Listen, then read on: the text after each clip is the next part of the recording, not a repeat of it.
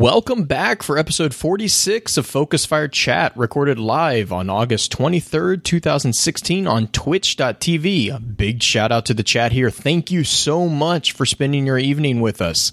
This is your host, Blue Crew 86. Alongside me, we have the man who it has been said has the voice of a flower, Justin Sane 0516. What's up, guys? Next up is the third member of our merry little band, our friendly neighborhood spokesman for Payin, Steamin' Willie Beeman. Brought to you by Full Throttle. We also have Wind of the Stars, or as we know her, Mel, back. Mel, how's it been? It's been good.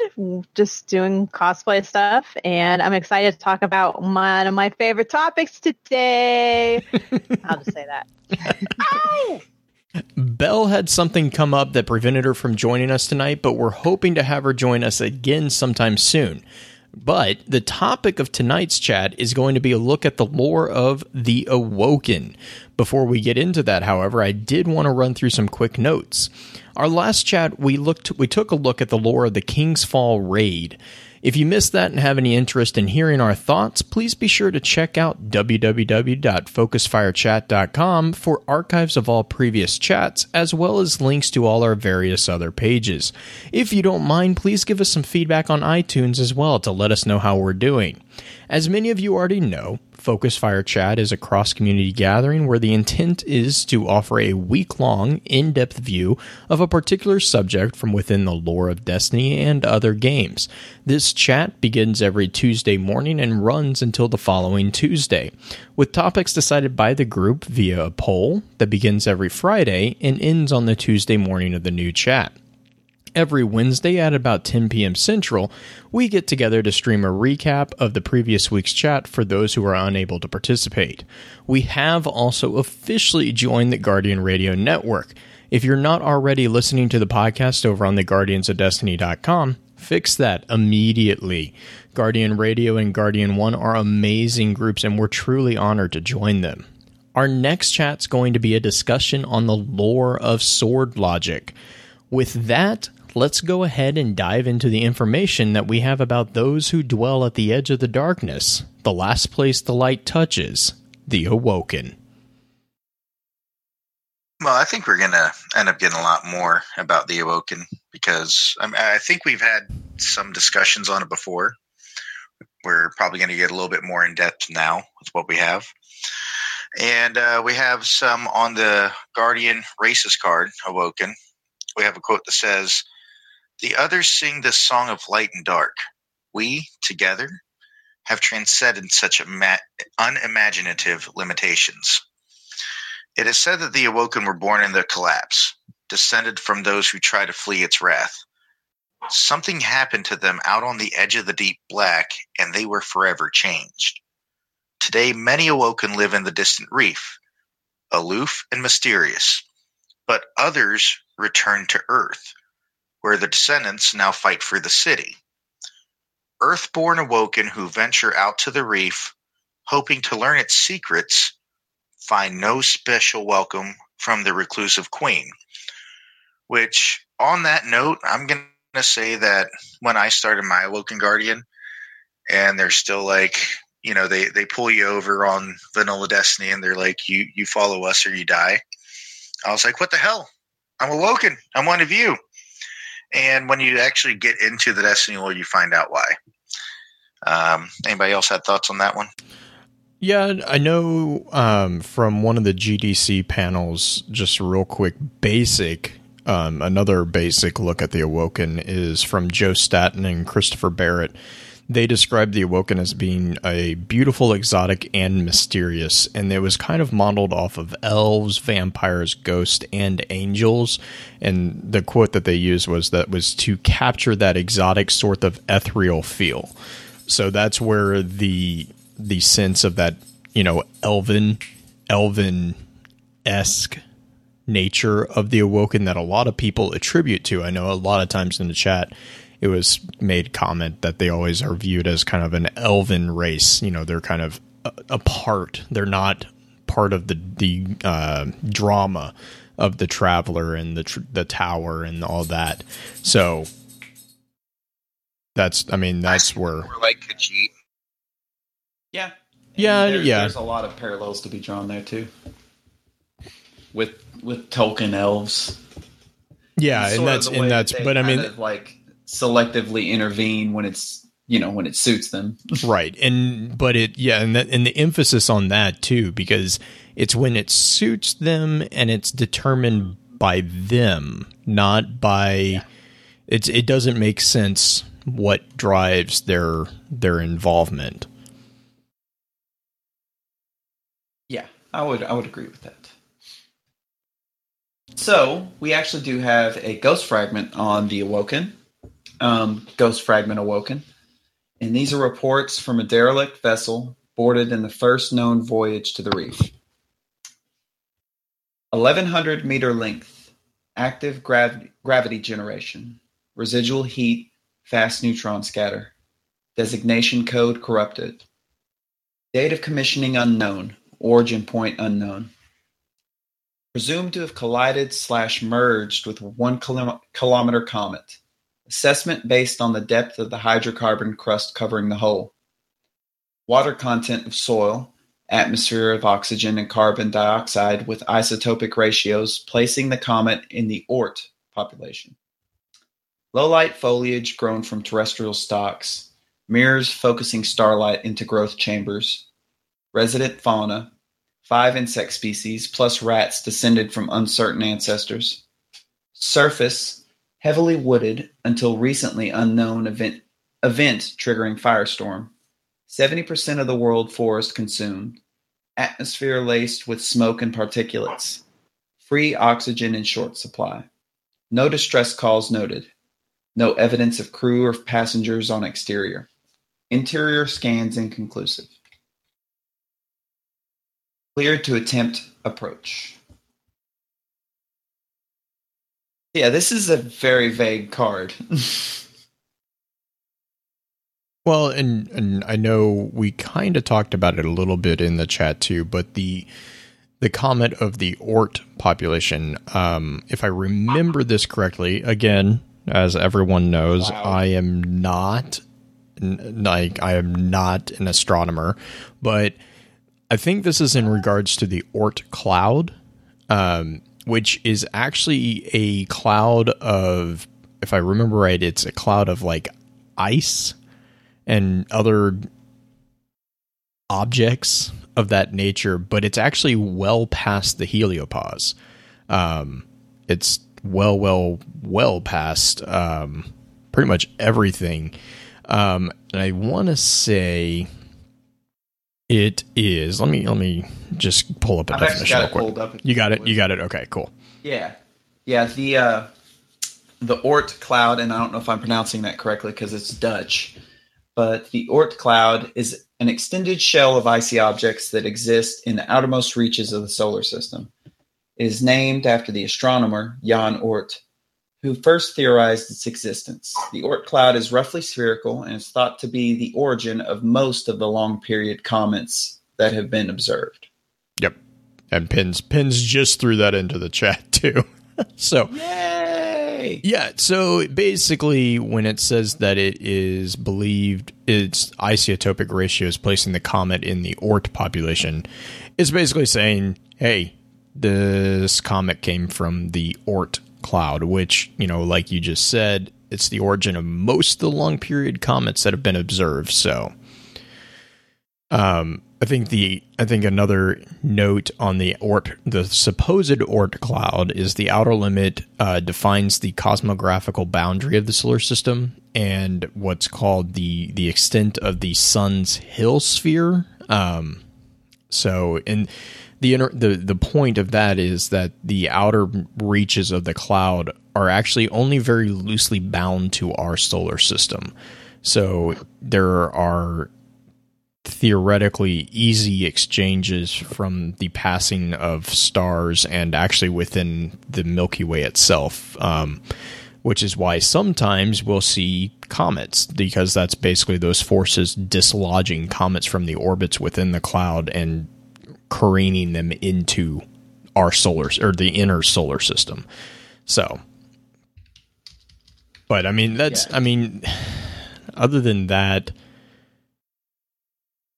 So I was gonna speak to how far out the Oort cloud was. It ends roughly 100,000 astronomical units from the sun. An astronomical unit is a unit of measurement roughly equal to 149.6 million kilometers, which is the mean distance from the center of the Earth to the center of the sun. So 100,000 of those. It's very, very, very, very, very, very, very, very far. Not to bore with science. Please move on. Another thing we'll get into when we start talking about the reef is the idea of how exactly the reef is made, and the point that I'm bringing here is the comment that it says presumed to have collided or merged with a comet. Keep that in mind for when we get to the reef and how the reef has been formed, because that's another nod here to what is going on in this area of space.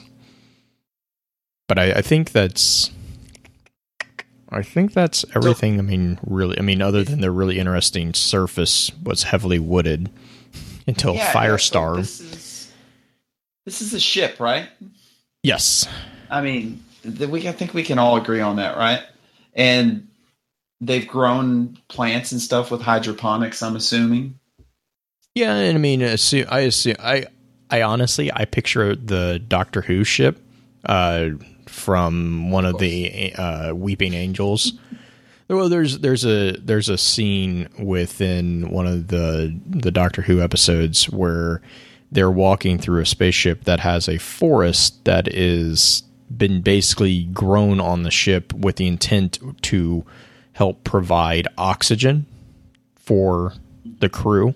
And so it's kind of a natural filtration system.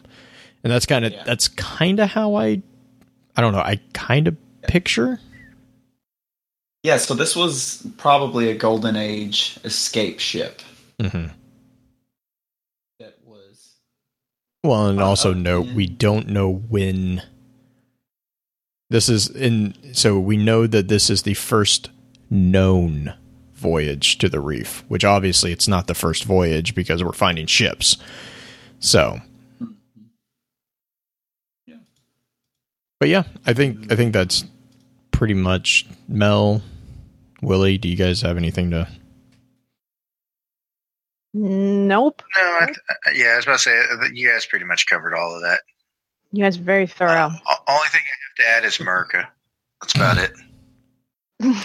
Yeah, and I mean, and the other thing is no evidence of crew or passengers from the exterior scan, and there's no distress calls. So, yeah. So America. But so Ghost. So you want to take Mel? You want to grab the next Ghost fragment? I can do that. So this is Ghost Fragment Awoken 2. I was nothingness. If I existed before, I existed as a possibility, as potential, stretched thin across the aether. And maybe there was a body that looked like my body, complete with a soul that could be confused for someone rather than like me. What I am now is not real, and then I was born, and the universe was free to begin. Others were present at my birth. A great ceremony had just begun. Because newborns are selfish beasts, I assumed I was the object of attention. I didn't notice the singing until the singers fell silent, and then she appeared. She was above me, ethereal and handsome and elegant. I assumed my face was like her face, and that odd idea gave me strength enough to smile. Secrets, she said. Creation is built on secrets, and the encryptions that keep those secrets safe. I made my first sound. It meant nothing, but she understood it as a question. We are beautiful creation, she said, and we must keep ourselves very safe. That's it. So, obviously, it's a good card. It's a great card. Yeah, I kind of interpreted that as this is an Awoken, obviously being born in the reef area, if they're in the reef at this point, because we don't even know when this takes place. But does anyone get the kind of impression that maybe this is the queen or someone that is within her inner circle that is there? I don't know. This seems Yeah, kind of I like a mean, very important thing. So, it's very important because this is an awoken being born. Now, mhm. the question we have here is this an awoken being born from, like, because we as humans, we start out as babies and we eventually grow into adults. Whereas awoken, they have a completely different version of birth. Like for them, birth is them going from human to awoken for people Mhm. like Mara and the Right. Crow. So whether this is her being born from an adult human to an adult woken, or just being born in general as an awoken baby, or maybe even awoken aren't born as babies at all, maybe they're just born as adults, we don't have a confirmation of that as of right now.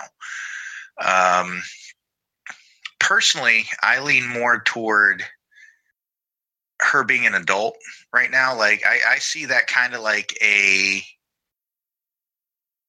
glimpse into what it was like for those, especially with the last card, talking about how there was no, talking about the ship, how there's no signs of asking for help, or there's just no crew. I kind of see this as early, where the Awoken were first born as Awoken, and Mhm. her being an adult, being, she was transformed into Awoken. She does not know what's going on, but as we have found out about the Awoken, whether or not we know how they're born exactly, we know that not all of them know their birth. Not a lot of them remember their birth, and we'll get into that later, I'm sure. Mhm. But this Awoken here is talking about her birth into the Awoken world. Go ahead. Right. I kind of always, in my head canon, imagine the first Awoken were obviously became Awoken. Like you're not born into one. But I would like to think that once the, I guess, species kind of evolved more, then it was something like, oh, okay, you can create an Awoken, like two people that are Awoken can create. But the fact that they're called Awoken, it makes me think like, okay, they're obviously Awoken from some state. Otherwise, why would they be called, like that's the name that they're called to me always is very telltale of what they are too. So because obviously here she's very much saying like, hey, I was nothing, I was pretty much dead. It's what I kind of read from this card, is that she was basically nothing, and then at this point she was awoken into her new state of being, just like you were saying, Willie. Yeah, that's exactly what I was trying to say. Like, she's probably an adult that had died. But once again, that's where things flipped for when we actually had the Awoken created, as was mentioned early on, Mm-hmm. is where they were trying to flee from the darkness on Earth, and they were caught out there in between the dark and the light, Mm-hmm. which is why Mara tells the Kell of Wolves, the light is my mother and the dark is my father. Exactly. And that's a good reason why they would be called the Awoken, because we've had this conversation on this podcast, that the dark and the light are two sides of the same coin, possibly. Mm-hmm. So with them being caught in the middle, they would probably be the most awake out of all of us. Right. They're able to see both sides. They can almost be considered, probably to a degree, an enlightened species, that they're able to see both sides for their good and their bad sides. So I agree completely. So the other thing. No, go for it, Justin. Go for it. I was just gonna say I've got kind of a little bit more of a pragmatic breakdown on the way I see the Awoken.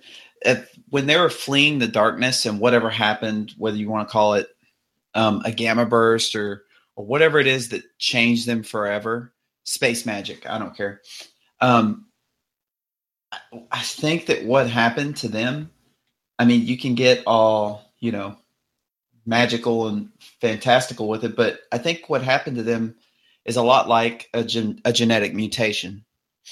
And I think in that moment when the Awoken were first born, when I say born, I'm saying figuratively because they were obviously people already, but that was just an acquired genetic mutation in response to whatever it was that, mutated them.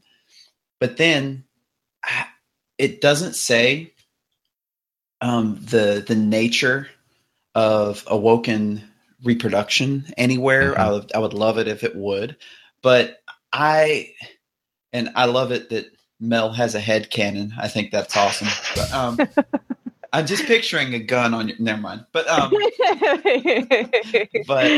so I think everything from that moment on is a hereditary mutation. So Right. you've got the event that happens that changes their that group of people that that group. It's an awakening. And then you could call it that, but really scientifically it's just a mutation. They just became mutated. And then as they reproduced, hopefully they can reproduce. I'd like to think that every Awoken loss isn't irreplaceable. You know what I mean? Like that as a story, as a plot point, that would really stick, Right. Because there were a bunch lost. So if we believe that they can reproduce and they can produce offspring, whether it's done in the manner of humans, which they started out as, or some other way, everything from that point on becomes a hereditary mutation. I'm sorry, but you can go ahead. I was just gonna. I have a couple points. First off, we do know. I mean, I'm gonna double down on the hereditary mutation because we know from the Awoken card that there are descendants. Now, the question of the reproduction is one that honestly Dragon and I have gone around and around on before. I mean, we've gone back and forth on this a number of times, but we both agree there is reproductive capabilities on the Awoken species because there is multiple mentions of descendants for both Reefborn and Earthborn, and you wouldn't call. So, I'm gonna kind of go a little bit. I'm going to pull in a little bit of information out from a couple other fantasy series. So you have things like Shadowrun. You have things like pretty much any postmodern fantasy series out there. The Dresden Files, the Chronicles of Shannara, the Vampire Diary, not Vampire Diaries, the Vampire Earth. Why did I say that? The Vampire Earth series. I was thinking something, and anyways. All of the postmodern fantasy series follow this very common thing that kind of stems from an idea that I think if I want to say Shadowrun kind of initiated, but basically what happens is an event occurs within human history or the human involvement, and it fragments the genetic makeup, which allows these separate races to become mutations from the base human genome. And that in a lot of these fantasy series actually refer to this as an awakening of the human genome. It's an awakening of these elements, via mutation, via whatever, stressor out there. And if you're thinking about it like that, and again, if you look at the Awoken as being kind of based off the elven archetype, it would make a lot of sense that if they are a genetic mutation like what you're saying, that's exactly what happened. Is their DNA was awoken from this trauma, and they became the Awoken. Then once that initial splinter happens, everything after that is right. It would be a hereditary passing on of the traits, just like any evolutionary tract would go. But that's exactly what happens with mutations: is that sudden mutation happens and then it's passed on if they survive, which they have. The other thing is you wouldn't call them Reefborn or Earthborn if you don't have a process of birth. Now whether or not that birth is a natural birth like a human, like the natural process of human procreation, or if it's a ceremony that, you take whatever. I mean, there's a lot of ways to look at this particular card. But the other thing is you have to keep in mind is that the other cards reference those Earthborn and Reefborn. And, I can see this maybe being a mutation of spiritual nature, that they take an adult human and convert them into an adult awoken, and if it was just Reefborn. But the fact is that we also have Earthborn, and I don't really see a lot of humans in the city being completely okay with being converted to awoken when there's not a lot of humans left.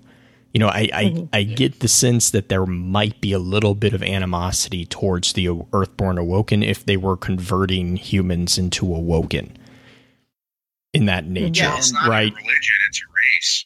Well, but I mean, but you would have a genocide, like you would, because the humanity is on the brink of extinction, and then all of a sudden you have this other species that's like literally hijacking your species. There's a survival nature. There's a survival trait there that's going to get awoken, no pun intended there, that's going to get brought up between humanity and the awoken. And that tension, as far as we know, doesn't exist, which makes me really, really strongly think that it's a natural form of procreation. Now that initial genetic mutation's out of the way, it's now all hereditary.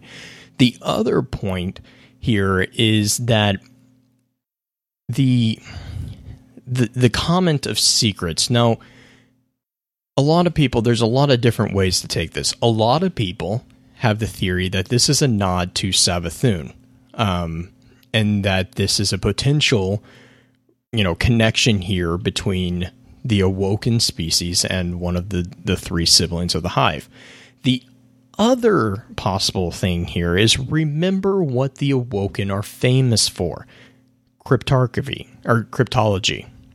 So they are the trainers of all the cryptarchs that we encounter within the game. Every single cryptarch all the cryptarchs. That's what I was just about to say. Every cryptarch that we've seen, the one coming in Rise of Iron, she's going to be an awoken as well, right? Which makes perfect sense. Hygeia is the great library, or was the great library of all this information. And what are engrams? They're encryptions in pure matter to keep things secret and keep things safe. So creation is built on secrets, and the encryptions that keep those secrets safe. Creation is built on secrets, and engrams keep those secrets safe. The Awoken exist almost to protect secrets. Remember what they do with reef frames. They don't allow them to get personalities. They scrub them religiously because they don't want information getting out. Their entire culture is based around secrets and the keeping of those secrets. And that is entirely the Queen's persona. She is an enigma of her. I mean, the Awoken themselves are an engram. If you really want to carry this out, right? And we don't have the decryption code to decrypt that engram. Hopefully, by the end of the Destiny series, we will have been able to. But I mean, think about it. Think how cryptarchs decrypt engrams. Also, think who those cryptarchs are. They're all awoken. What if the decryption process for engrams is built into their very genetic structure? Yeah. They're all awoken, and they're all a wee bit snippy. Well, and then there's the... Well, but there's the philosophical argument there, too, between the Tower Cryptarchy and the Reef Cryptarchy, which, we talked about in depth. But, I mean, that's entirely how I read this, is this presents to me the Awokens. The Awoken species is an engram. You talk about my girl Mara like that, okay? She ain't no engram. Very, very, very good analogy, Blue. And I like it a lot because, far as I know, we haven't encountered any other species that has been successful in melding both the light and the dark. Like the light and the dark have always been at odds with each other. So what if the actual Awoken are the answer to solving this life? Exactly. Yeah. No, that's actually where I was going next. That was actually my next point is, what if the final decryption is us figuring out what happened to the Awoken, because they are the key to us unlocking our destiny as guardians. Right. Or how mad will Oryx be if he finds that the final shape is an engram? He's not going to be mad at all because he's dead. We killed him already. It comes out blue. So, I mean, that's just, again, just my interpretation of this card, but. Nice. That got real heavy real fast. Yeah, it did. It did. I'm treading water. That's what blue does. He just drops a bomb and everybody's just like, well, wow. Didn't think about it that way before. Yeah. You opened our eyes. I feel awoken now. Oh, I know. It's so hard not to say that too. It's like I feel awake. Oh, damn.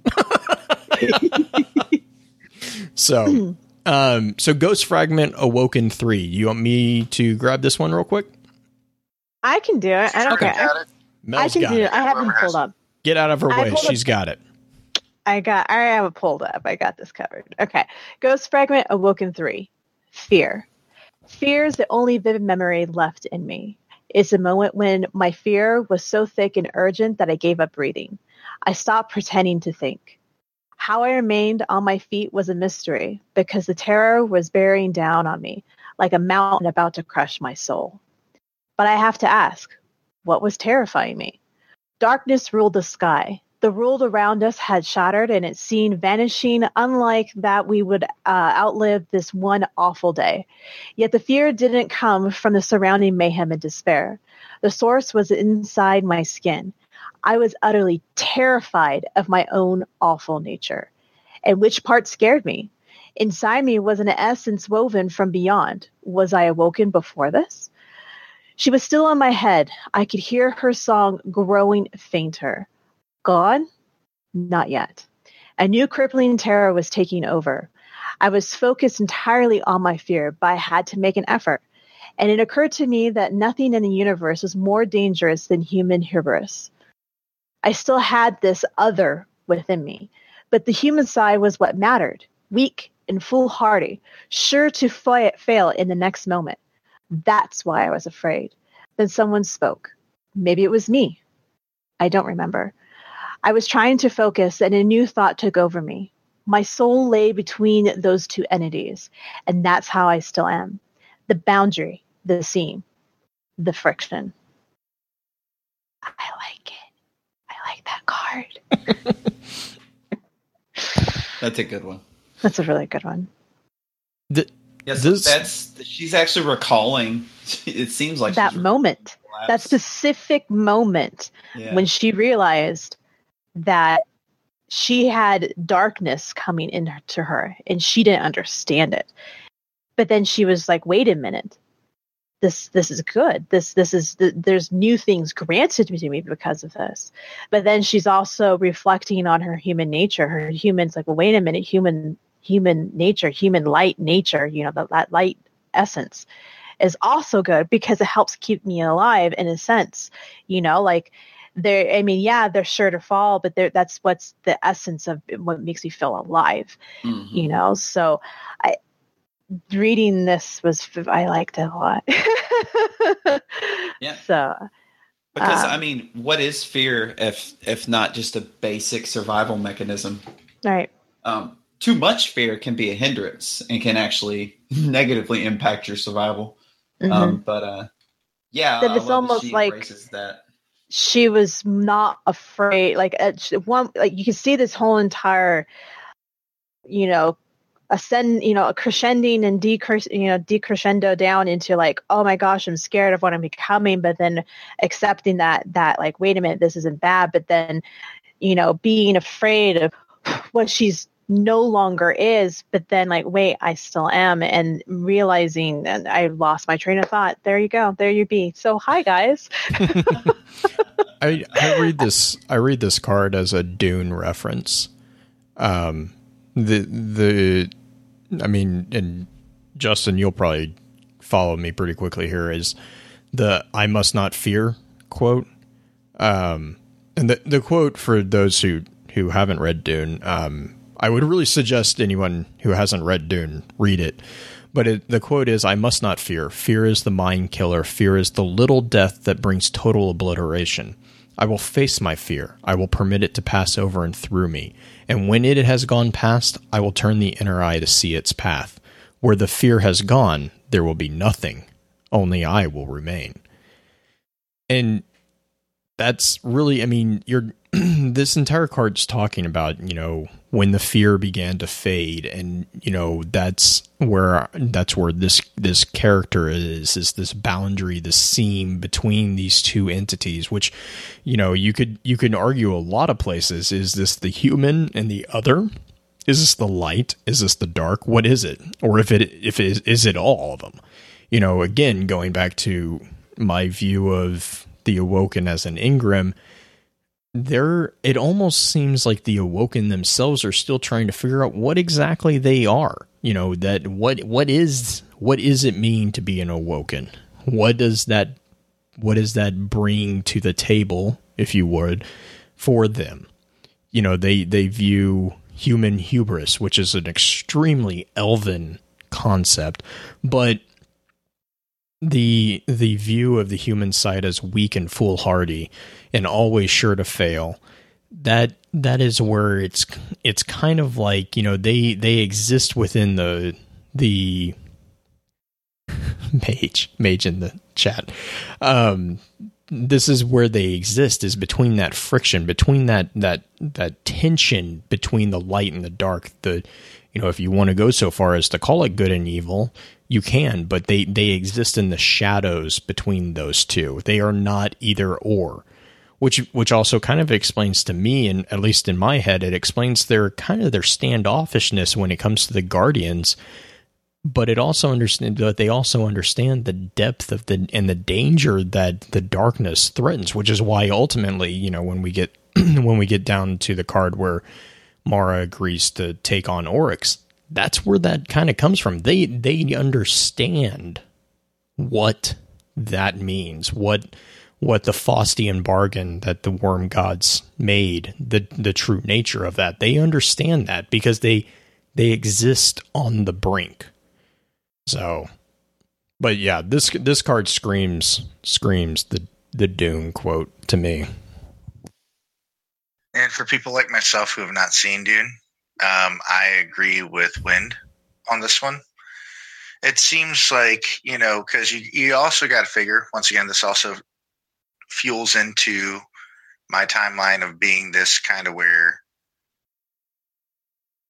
the Awoken are first born, or at least close to it. I'm not saying that this is the first Awoken or anything like that, of course, but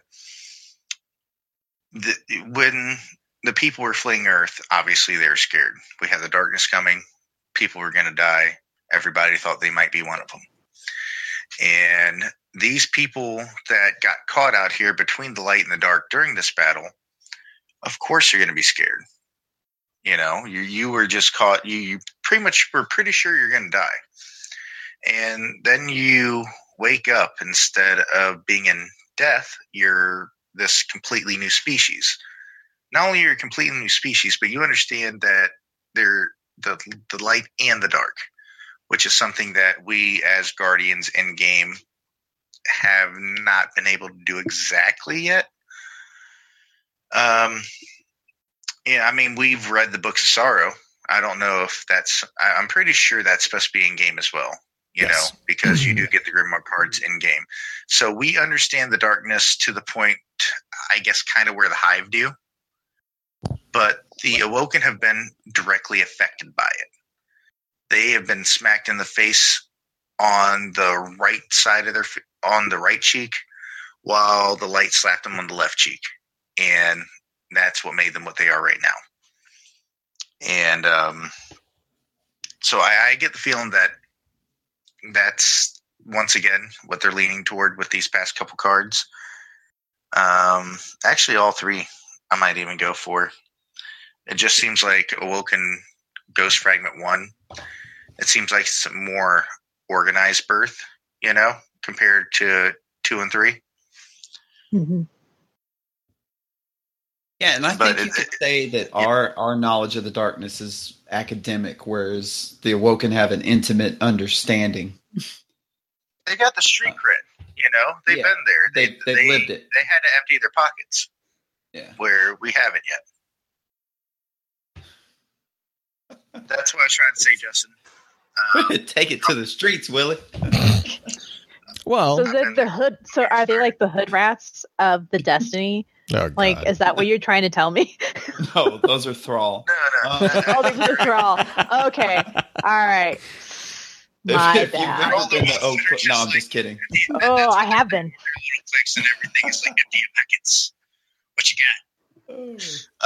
But no, the Awoken, I feel personally, just from a lore aspect, that they're actually specifically the Reefborn Awoken are the more knowledgeable out of probably any race in Destiny, like you said, Stars, right now. Mm-hmm.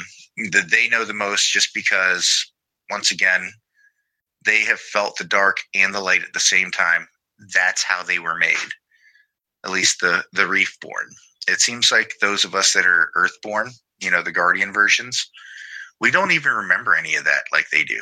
Like the people out in the Reef have a specific heritage that they stand by no matter what. Whereas in the Earthborn Awoken that we are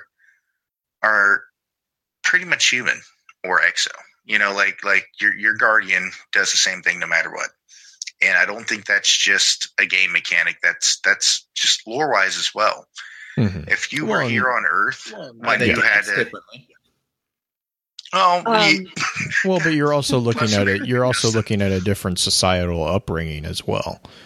Again, looking. Oh yeah. But I mean, just going back to Awoken 2, the Reefborn are raised and bred and raised in an environment that they are secrets. Their job is to keep the secret or secrets, whatever. But that, again, like what we were talking about in the Cryptarch episode, that is the root of the difference in the philosophies between the Earthborn and the Reefborn Awoken. Is the Reefborn are 100% obsessed with not letting outsiders understand or know anything about their culture. And we'll get there when we start talking about the asteroid belt and the reef and stuff like that.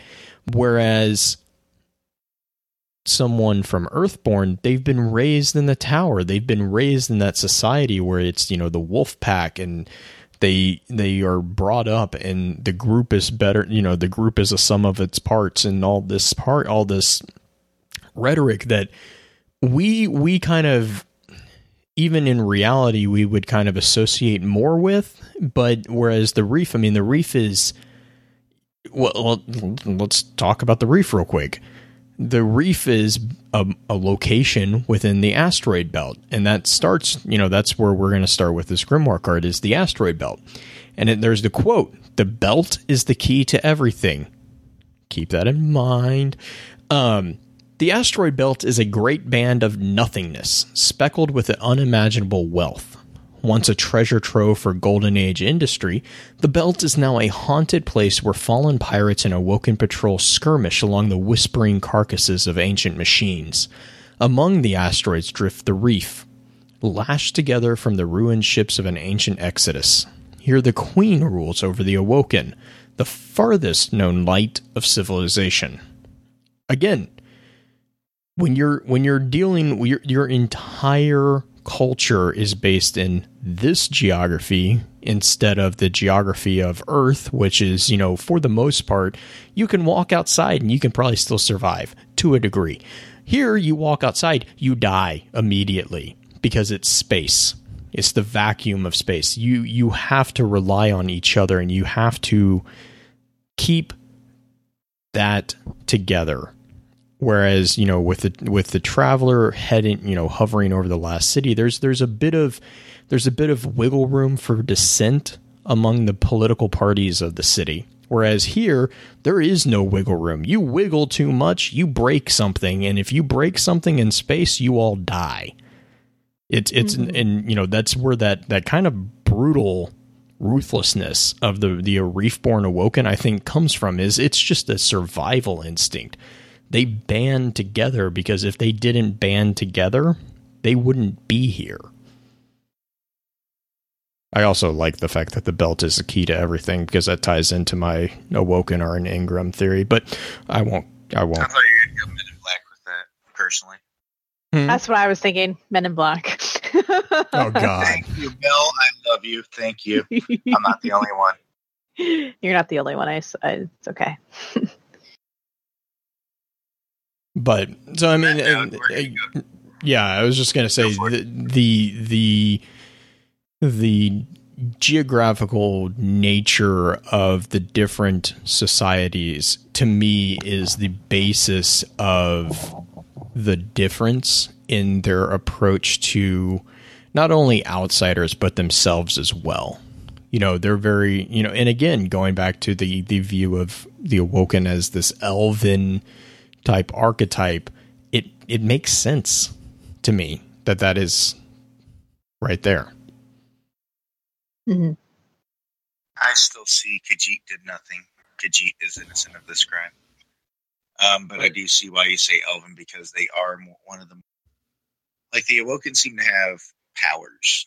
Well, specifically, Reefborn Awoken, that we do not possess. And is it every single one of them? No.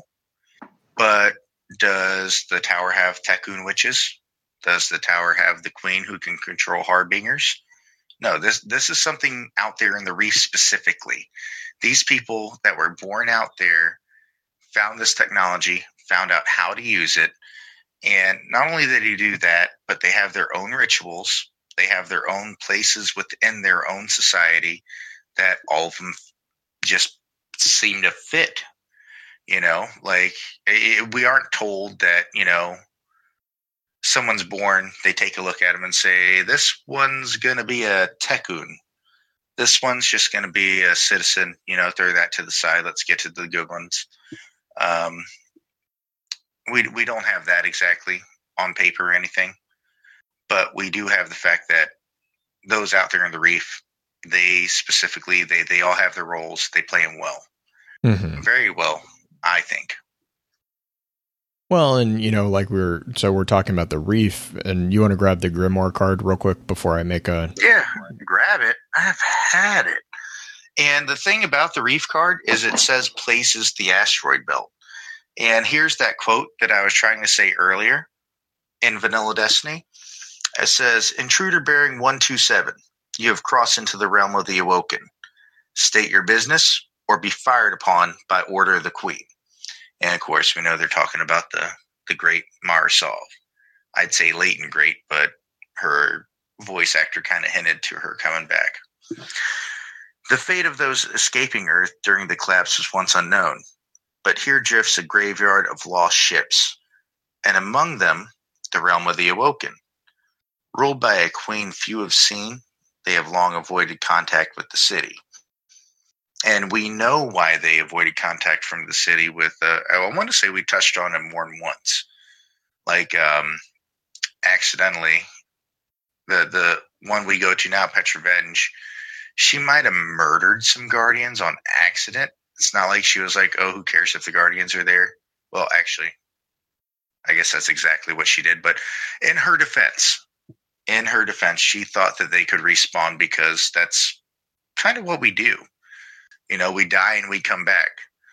But the guard, and it's not a laughing matter. I'm sorry, but I just kind of picture Petra there, like, yeah, go ahead and fire.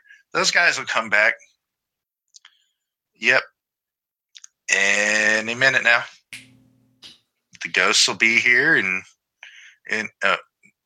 what? They're still not back. Houston, we have a problem.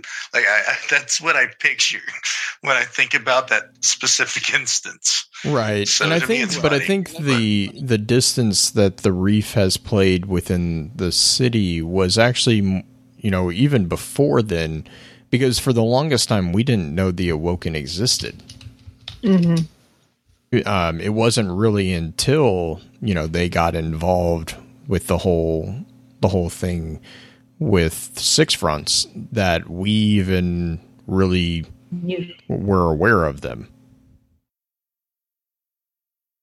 I mean, we kind of knew they were somewhere out there. We had no idea that, what they really were, what they, did, but they didn't. I mean, we kind of touched on that too, is, they don't really get involved with stuff unless it benefits them, or unless for some reason they cease. I don't know. It's until they find a point, they're not going to get involved in the game. And when they do get involved in the game, even then their involvement is steeped in secrets and mystery. So, but I want to say, go for it. I just wanted to make a note of where the reef actually was. It's actually in the asteroid belt, which is a real place that we can actually pinpoint. And the asteroid belt exists between the orbits of Jupiter and Mars. And a lot of the notable asteroids in it are actually names from Awoken lore, like Ceres, Vesta, Pallas, Hygeia, Amethyst. So these are actually Amethyst. Real places. Amethyst. These are actual real celestial bodies that we can kind of use to pin down where all this is happening, which is, I like it when they do that. Yeah, and it's really awesome how they use real life place. I'm sorry, Blue. No. I just want to say it is really how they use real life places out there in space that they're out there, right? And they actually use these in game. I never knew these existed until I started digging into the lore. Well, till all of us started digging into the lore of Destiny. It's like, holy crap, Ceres? That's a real place? That's awesome. Go ahead, Blue. What were you saying? I was just going. I was going to say it's so big it was misidentified as a planet several times. Yes. I was going to say the Vestian Web is the heart of the reef, and that's built around asteroid 4 Vesta. These are just, I guess, real quick. These are the locations that we know of within the reef. From various different pieces. We have the Vestian Outpost, which is the military outpost that guards the entrance to the Queen's realm. The Vestian Web, which is the heart of the reef, which is, what I just said, built around an asteroid labeled 4 Vesta. Amethyst, which used to exist. It was destroyed during the Reef Wars. Then we have 2 Pallas, which is an asteroid home to a major community of the Awoken. 10 Hygeia, which we talked about in our Cryptarch episode. That is the home of the largest division of the Reef Cryptarchy, and it actually was burned. As far as total destruction, we're not sure. It's kind of hinted at, but we're not 100% sure. And then the last one is 65 Cybele, which is a military fortress and was actually the site of the Cybele uprising that ended the Reef Wars. And I think that's everything. We do have the Vestian Outpost is centered around a asteroid that is labeled 5560 Amethys. And I think that's everything that I know from the Grimoire. And yes, Hurt is putting in chat, the reef is basically a massive biodome. Which, again, this is the part that I was saying, remember when we were talking about the Ghost Fragment Awoken card, when it says that the ship was presumed to have collided / merged with a comet. That's what this is. It's an artificial reef. If you think about it, we actually have these on Earth. We actually do this on Earth. We build artificial reefs in the ocean. Time. And that's what they're doing. They are building an artificial reef to catch things and to continue growing space. If they need more space, they theoretically can just, build on the existing. So. And that's, I mean, once again, we don't. The biggest thing about Destiny lore right now is the fact that this is the first couple of years, the first game. So we are only just learning the beginnings of a lot of things. But this is a reef that we didn't mean to create. It seems like from all the lore cards that we have, these people were genuinely just trying to escape, which makes you wonder, like, how did Mara become the queen? What made her the queen of the Awoken? Was she the first one that was hit by the dark and the light? Or was she the first one hit by the dark and then the light caught up with her? So because she was hit by the dark first, that makes her the queen? We don't know answers to all of these questions yet, but we have the geography pretty much pinned down, I think. And then from... Yeah, I was going to say, go ahead, the ghost. We have a couple ghost fragments that give us a little bit more detail about that. But I think, Justin, you want to grab before we go in, because I'm thinking Ghost Fragment Fallen 4, but I think the better introduction to these more specific fragments would be to talk about the Queen, right? To introduce the Queen. Favorite Awoken. Certainly isn't her brother. Let's see. The Queen. I love this. Is my favorite quote about the Awoken. I am noble too, O Lord of Wolves. Starlight was my mother, and my father was the dark. Queen of the Awoken is as much an enigma as the reef she rules. It is said that she won her crown through ruthlessness, and that she stands as master of the fallen House of Wolves in place of their defeated Kel. The city's rise spells an end to the reef's age of isolation. The Queen will surely look to this new era as an opportunity, and the city, in turn, must look to her.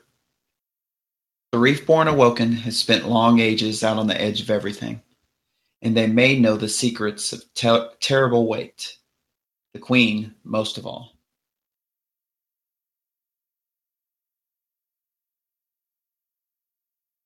That's a great card, by the way. Yeah. I'm going to throw that in there before I throw any theories in there, because I'm going to let someone else go first. Isn't that the quote at the beginning? I am noble too, O Lord of Wolves. Starlight was my mother, my father was the dark. Yeah, it's in the Madrade. When she first. Oh God. God bless America. Come on, Justin. Either way, the point is, it was in there, and yes, that is what Mara says to the Kel of the Wolves, pretty much right before It was also spoken dialogue in one of the House of Wolves teasers, was it not? It was not. I don't think that necessarily quote was off the top of my head. I do know that the Ghost Fragment Fallen 4 has that quote. It does, and I have that right here if you want me to go for it. Yeah, go for it. Mm-hmm. Go ahead. All right. It's the scatter. This happens long ago, but not too long to matter. Ceres rules the asteroid belt. Ceres is the White Queen of this space. 400 million kilometers from the sun. Ceres is round. Round means power. Out here, nothing else in the belt is big enough to crush itself into a sphere with its own gravity. Ceres has its own chemical stars. Shavings of salt and ice that glint in orbit, like a crown.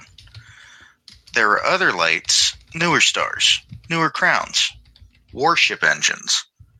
Another queen is coming to conquer Ceres, because Ceres is full of warrens and shipyards and habitats. Because Ceres is round and lucky as a servitor.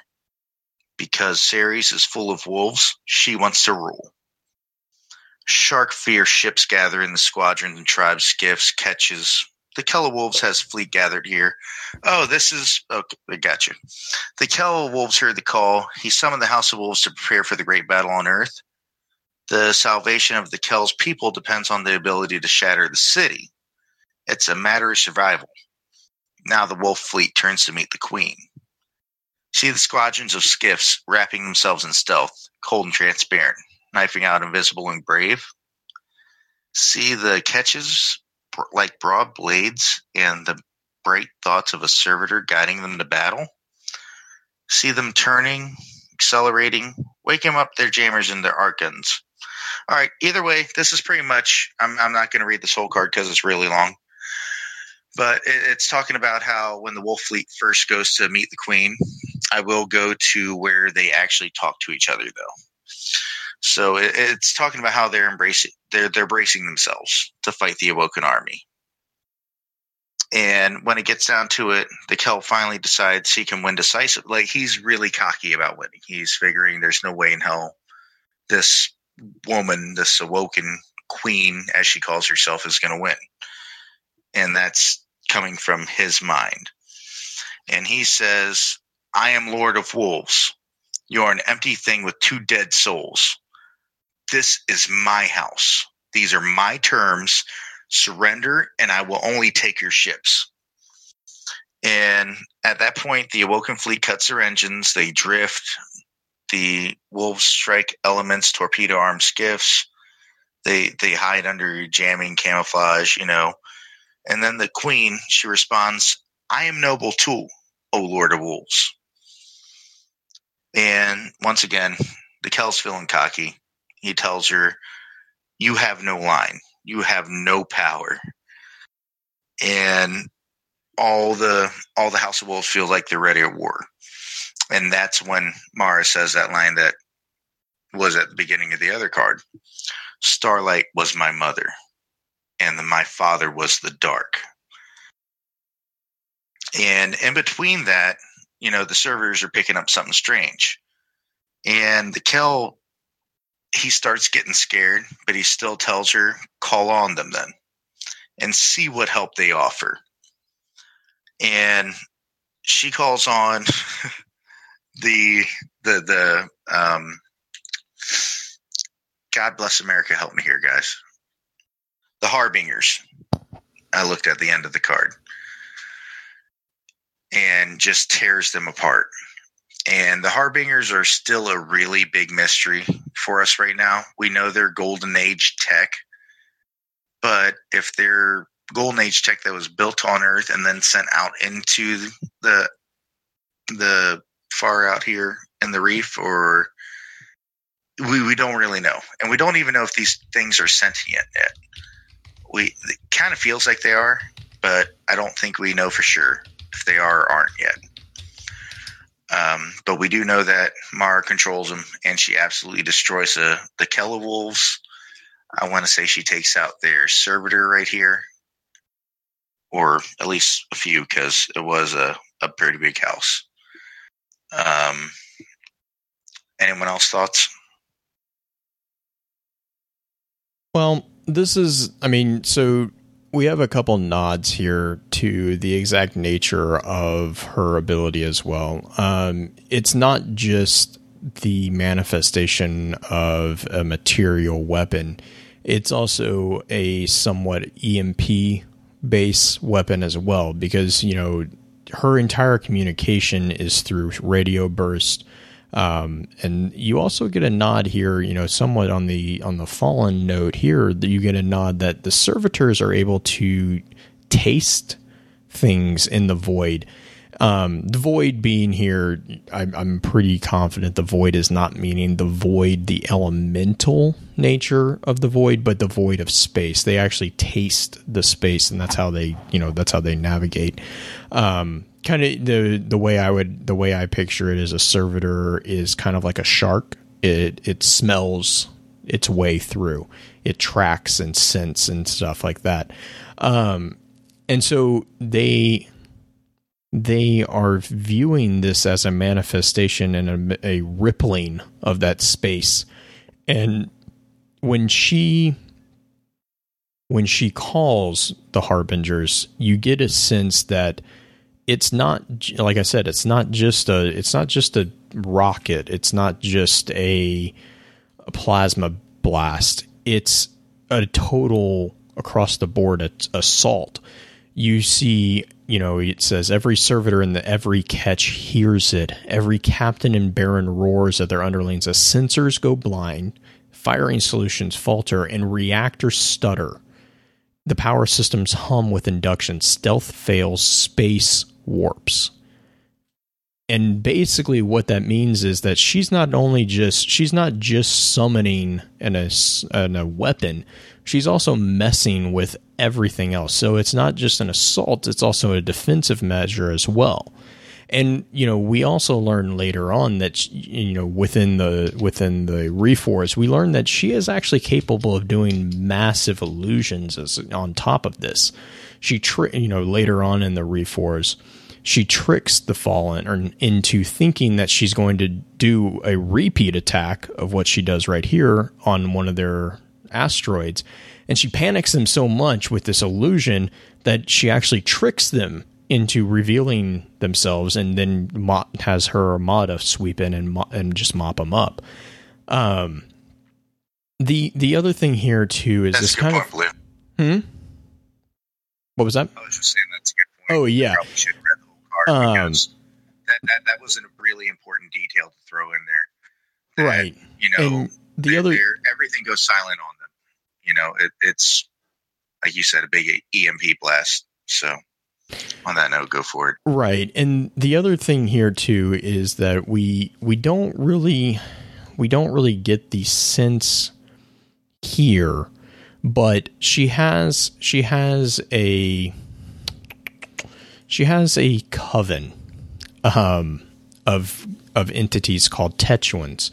And we're going to talk about them later because they are a fascinating aspect within the hierarchy of the Awoken.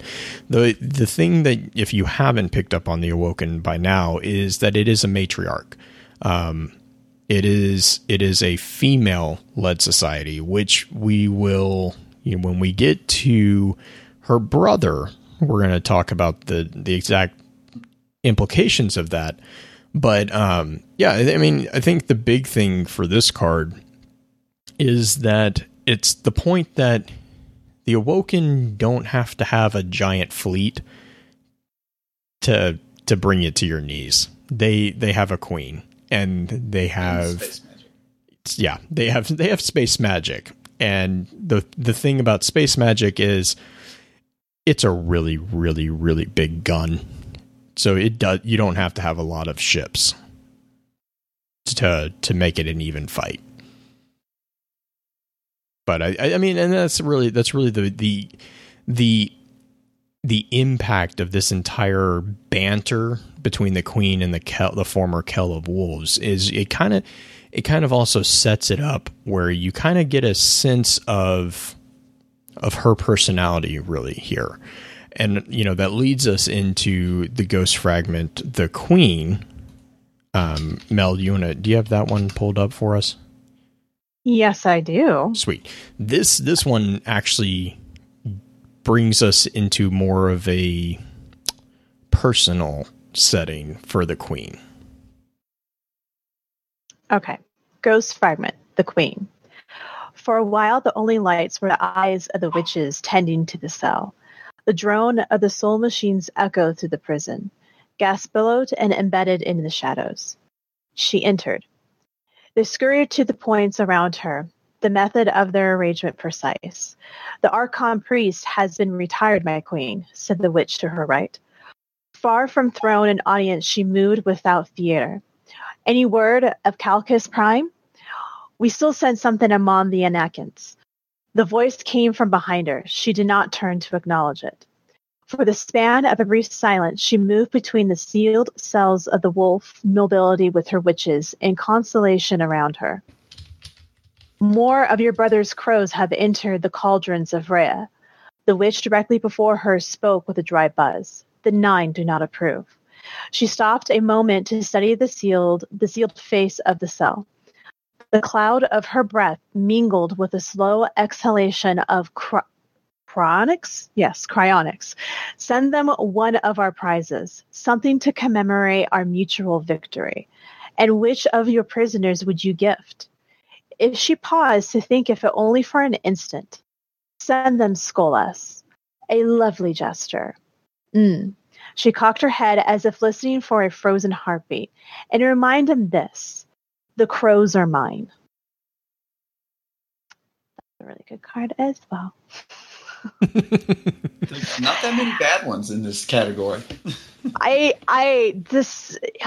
That whole entire exhalation of Chronix, like just that sense of like this cold, icy but calculating type of demeanor is that was a very good choosing of vocabulary there in that card. I also like the nod that they give when, near the beginning, where she's like, because she's not in the throne room and she doesn't have anybody other than the coven, she's moving without theater. She doesn't waste her energy, basically. Mm-hmm. And I like that that sense that, she's two-faced, and not in a bad sense. She's a politician. She's a queen. Oh yeah. And this is really kind of driving home. Everything that we hear from her drives home that point. Mm-hmm. I also love the last comment of, yeah, that's nice. They're mine. Yeah. I had to actually figure out, it took a little bit to what they were talking about, the Anankes. And that's actually a group of, you can't even really call them moons, but it's a group of irregular satellites that circle Jupiter. There is one, like there's a full-blown Jupiter Jovian moon called Ananke. But the Anankes, plural, is actually the group of little, planetoid things that accompanies that moon. So pretty much he's saying they're looking for Calyx Prime, and they say we sent something out towards Jupiter, and she pretty much ignores them. She's operating on a different plane. She might have, I go back to that quote about Ikora, where Kate says, sometimes I feel like she's giving me, or what percentage of her attention is she giving, or of her mind is she spending on me right now? That's what from. Another geographic mention here is the Cauldrons of Rhea. Cauldrons of Rhea is, I'm pretty sure, is referring to a moon of Saturn, and that is Rhea. And apparently it's creature. What's that? Either that or an emu-like creature. That's like a cauldron. I don't know. All I'm getting. It's the second largest moon of Saturn, and the 9th largest moon in the solar system, which again, number 9. It is the second smallest body in the solar system after the asteroid Ceres, which if you remember, Ceres was destroyed. And so, and also apparently the Cauldron of Rhea is associated with the 9 in some capacity, other than being, the 9th largest moon. So, I mean, I can go into the historical and the mythological connection between the Titan Rhea, but I don't think we need to. Wow. Look at Blue passing up a mythological chance. I'm trying to be nice. I'm impressed. I really want to clap for you right now, Blue. Like, I'm amazed. So, Blue, do you have the second Ghost Fragment on the Queen? I do. So this one is... Oh, this is an awesome one. All right, so Ghost Fragment, the Queen 2. You don't have one. The hunter came to a halt in front of the throne, raised her covered face to meet the prince's gaze. No, she agreed. My next death will be my last. I know the feeling, the prince said dryly. The queen kept her expression carefully distant. She sat reclined in her throne, legs crossed, surveying the two figures at the base of the steps.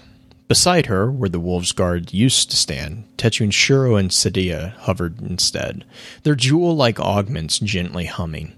To her right, and just before, stood the prince, facing forward, but his body half turned back toward her. "Your Grace," said the man before her at the foot of the stairs. His voice was soft but strong. When he spoke, the hunter started to turn her head toward him, then flinched as if someone had shone a bright light into her eyes. "Thank you for your gracious welcome," he said. The queen inclined her head slightly. "Before we begin," spoke out the hunter, "I will say this." She paused, her head tilted up to the throne. The queen waved her hand in assent. The hunter's pale lips tightened slightly, then resumed their usual stony mien. "Your Grace," she said. Shuro and Sadia shifted, a sudden rustling and whispering. The queen raised one finger to silence them. Aldrin's eyes narrowed, but he said nothing. "I am not here for you." The queen stared at the hunter, her expression studiously unchanged. "I have no wish to play politics. I have no grievance with the city, not anymore. I have no grand hopes to end the war, for long have I known I will not see its end. I am here for one battle, and one alone, because it is a battle we must all fight, together or separately. So I will warn the defenders, together or separately. I will do anything," her low voice shook with passion, "to end Oryx." A silence rang out in the room. The hunter kept her head raised, her ambiguous gaze directed at the shadows in the throne where the queen reclined. Then a small smile curved the queen's lip. "Well said." She straightened and leaned slightly forward so the room's light fell on her face. "So let us end him." Such a good card.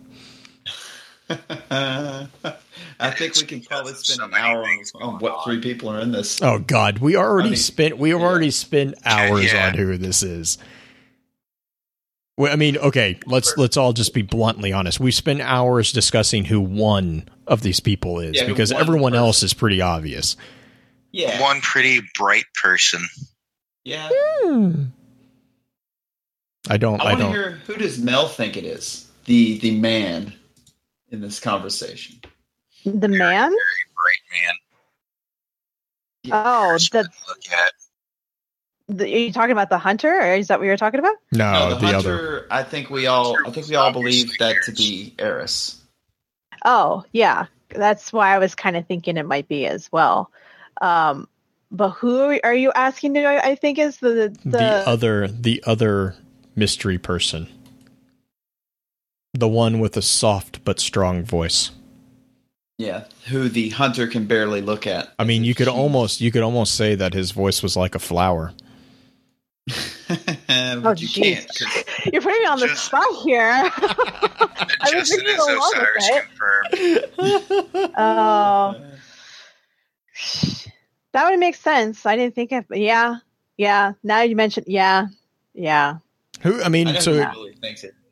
I now that you said it, it's like, well, considering that that they're working with the reef and blah blah blah blah blah, and all this other stuff, that it makes sense that it would be him. I don't know who else off the top of my head it would be and why he would be there. Right. Yeah. So it could be Payne. Payne could have been there as we all know.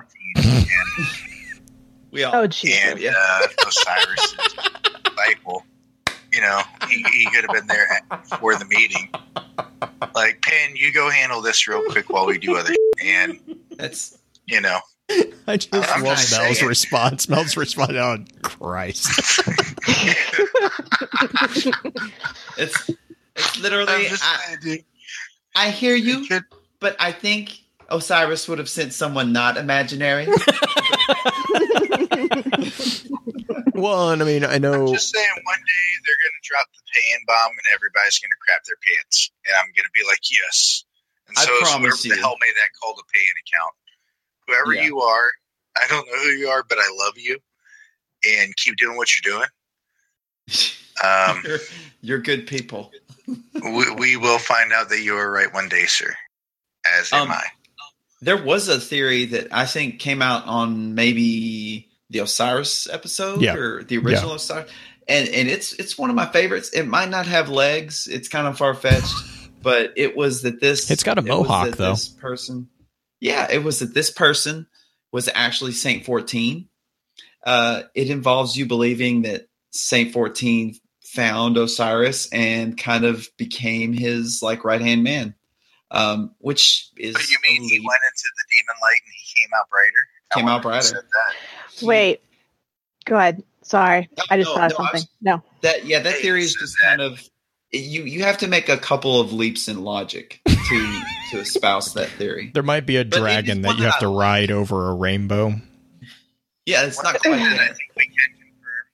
It's obvious that it is the Saint 14 helmet that says he went into the demon light and came out. I'm being serious. I'm not being a joke around right now. He came into the demon light and he came out brighter. Right.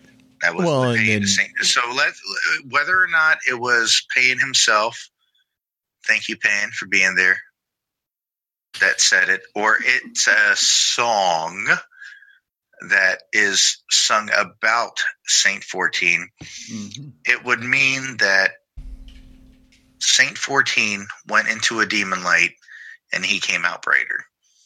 And that would give you a reason to believe that it could possibly be Saint 14 at that meeting. Right. At the same time, almost every piece of Osiris gear, the Trials of Osiris I'm talking about, of course, talks about going into the darkness and then coming back to the light. Like a lot of the Trials gear hints to you went into the dark, but you came back. So, I mean, that means very easily it could mean that Osiris did the same thing himself. Right. As a matter of fact, I want to say one of the pieces said that he did do it himself. And we all know that Osiris was kind of like the Toland of the Vex, except he didn't let it consume him like Toland did the Hive. And that's just my 2 cents.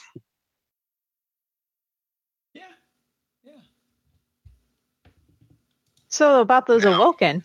I know we totally got into the straight up Osiris rant right there. I'm sorry. But I just wanted to set it clear because, well, I love the joke about the whole Payne thing, but I wanted to get serious there and talk about the fact that honestly at that meeting, it was probably either Osiris himself, because we do have flavor text where Eris does send an undisclosed report to Osiris in game. And, of course, we know that this person was very bright, so bright that Eris couldn't look at him. So that person most likely was either Saint 14 or it was Osiris. And a lot of lore stuff has been hinting to Osiris most definitely being alive. He's kind of being incognito right now. Mm-hmm. But the other fun part here is we have tech witches, which is awesome. Oh, by the way, Blue, it killed me. Tekun. Yes. I want to say that it's Tekun. Oh, okay. But they have really cool jewelry. Yeah, I was actually kind of looking, like, that part stuck in my head. Their jewel, like, augments, oh, God, I can't speak right now, gently hummed. And it's interesting that they call them augments, you know, because I think when you know, like, okay, these are things that have helped alter them or control them. So, I mean, like, is it possible that she's able to kind of keep them in like her control with these type of augments that are there? Because I mean, she you're does. On the same page I am. Like, hey, you have telepathy and illusion abilities. Guess what? Clip. Okay, now you're allowed to continue. Yes. The interesting thing about the Tekuns are there are only 7 that we know of. 3 of which have been removed from the picture as far as the Battle of Saturn, which is the opening sequence of The Taken King. Right. One of those, well, actually, both of those are the two that we. Mara. What was I that? was just saying they could have went with Mara. There is that possibility. I don't know about that. Well, anyways, the two that we actually see here is, so we see Shuro and Setia. Both of those are reported deceased at the Battle of Saturn. The other that was reported deceased was Kali, which leaves Ilan, Lissel, Nasia, and Portia. And if I remember correct, we might get a little bit more into this detail, but if I remember correctly, Kali was actually about to challenge Shuro for the Coven Mother position. And so the 7 Tektuns form what's called a coven, which we'll talk about in a little bit here. But it's a very, very, again, matriarchal society here. It really reminds me, I don't know how many of you are familiar with Forgotten Realms, but it kind of reminds me of the Drow in the sense that it's a very matriarchal society that's also elven. They have covens that are kind of the advisors of a royal figure, questionable moral situations, and super secret powers. So, if you haven't read up on the Drow, I totally suggest the Dark Elves series. But that's what stood out for me in that card, other than the obvious awesome connection to Osiris. Mm-hmm. And you guys say that it's theorized that the hunter standing there is Eris, right? Yeah, there's a lot of connections. We know it's a female. We know that she doesn't have a ghost. Hunter. Yeah, She used to be a guardian. She used to be a guardian. She no longer has a ghost. She has pale lips. You can't tell where she's looking. She can't look at the other presumable guardian standing there. Yeah, I mean, there's just, her usual stony face. She has a low voice that gets very passionate when she talks about killing a certain hive figure. I mean, there's only so many hints that it takes before it really starts just being like, yeah, there's one figure. I just want to make sure that we're all on the same page there. That's what because that's what I was thinking. I just want to make sure we're on the same page. Yeah. So, and we had a figure also standing in this room that a lot of people have polarizing views on, and that would be the Queen's brother. The Queen's brother. Top of the card says, quote, "I will not sacrifice my birthright for the promise of security." As the Queen's confidant, spy master, and deadliest enforcer, her brother wields an enormous power, particularly for a male born in the Reef's matriarchal society. Recent reports suggest he may differ from the Queen on key matters of strategy, but it remains to be seen whether this grasp is the source of conflict or part of the reason the Queen values him so highly.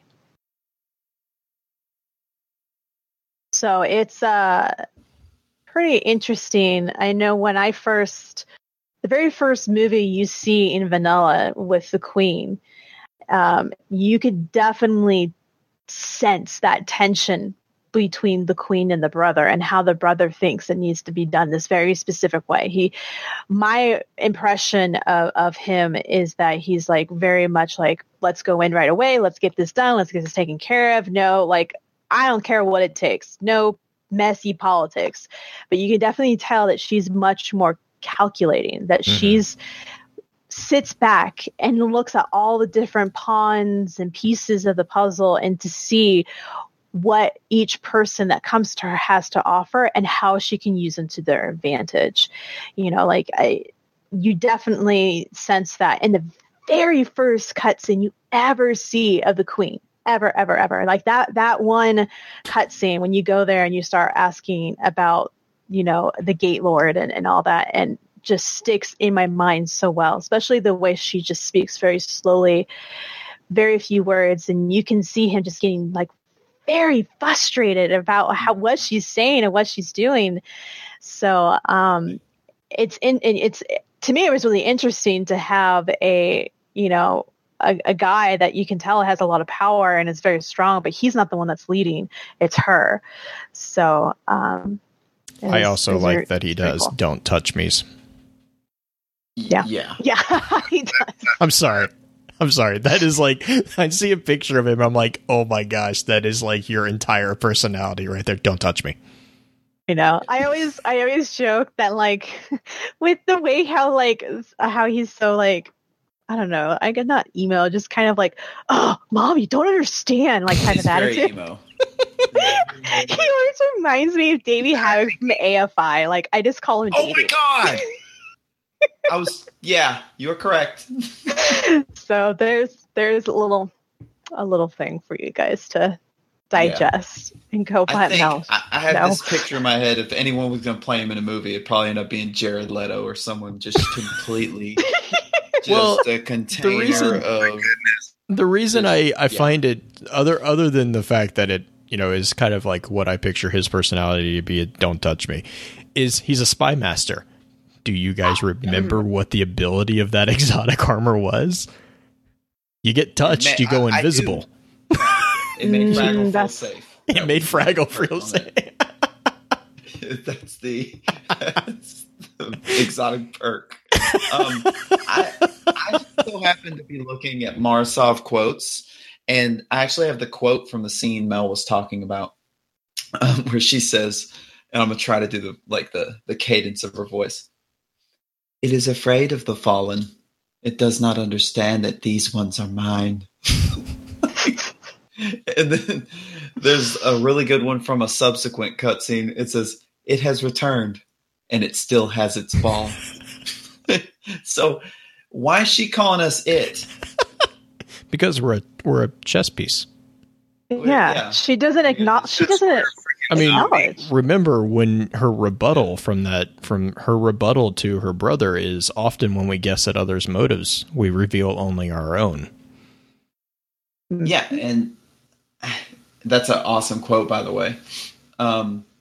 It seems like it's not until after we actually do the deed in the Black Garden that she starts referring to us. She refers to us as guardian. She's a little condescending. Well, she's a queen. Yeah, she views us. I mean, she literally views us as a chess piece. We just got promoted from a pawn to maybe a knight. Listen. Let's not mesh words here. She's the queen of a floating Hooverville. Okay, she's not. She's not.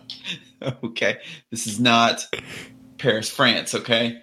No need. Dude, she is Marisol, and you're gonna stop disrespecting her. Is what's gonna happen? Hey, she has the harbingers, man. Like, hello, and the tension is like, why? I'm not gonna want to F with her. Like, that's pretty scary, man. You get him. You tell him, Mel. Mel, you tell him right now. I'm just very brooding, like her brother. Speaking of, okay, Davey. There is a no, but there's a very good ghost fragment on the Queen's brother, where it actually kind of goes into the crows. Ghost fragment, Queen's brother. The machine had wings and feathers, sleek and black as its body, but the feathers were eyes too, sharp and delicate, and ears that pricked at every sound. The young prince considered the machine, considered its purpose, and his own, and then he called to it. I have a task for you. Obedience was woven into its workings, and so it stopped. Master of Crows, mind the Black Garden's gate. Follow anyone who passes through. In the name of your sister, the machine vowed, and it went to find its warp capsule, just as another came in. But this one flew skittishly, as if to evade its master. The prince caught it from the air. You avoid me? I am tasked by the queen. But you serve me. He let it tremble in displeasure for a moment. Tell me your news. The machine flicked its wings. The prince stroked them flat with slow, assured motions. Tell me your news, he said again. What's the harm? The heart is growing stronger, the crow said. The Vex transformation has begun, and the progeny are stirring.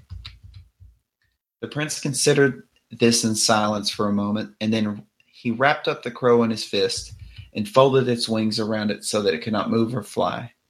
He did all this swiftly and with purpose. Carrying the machine, he went to see his sister. She was alone with her fallen guards, sitting before a window into infinity. Her eyes did not leave the universe, but sensing her brother, she said, "Yes, what is it?" "There's news to share," he said, and offered the crow in his fist. "And I think I've earned the right to share it." So yes, this is the Uldren Butthurt card. When is he not?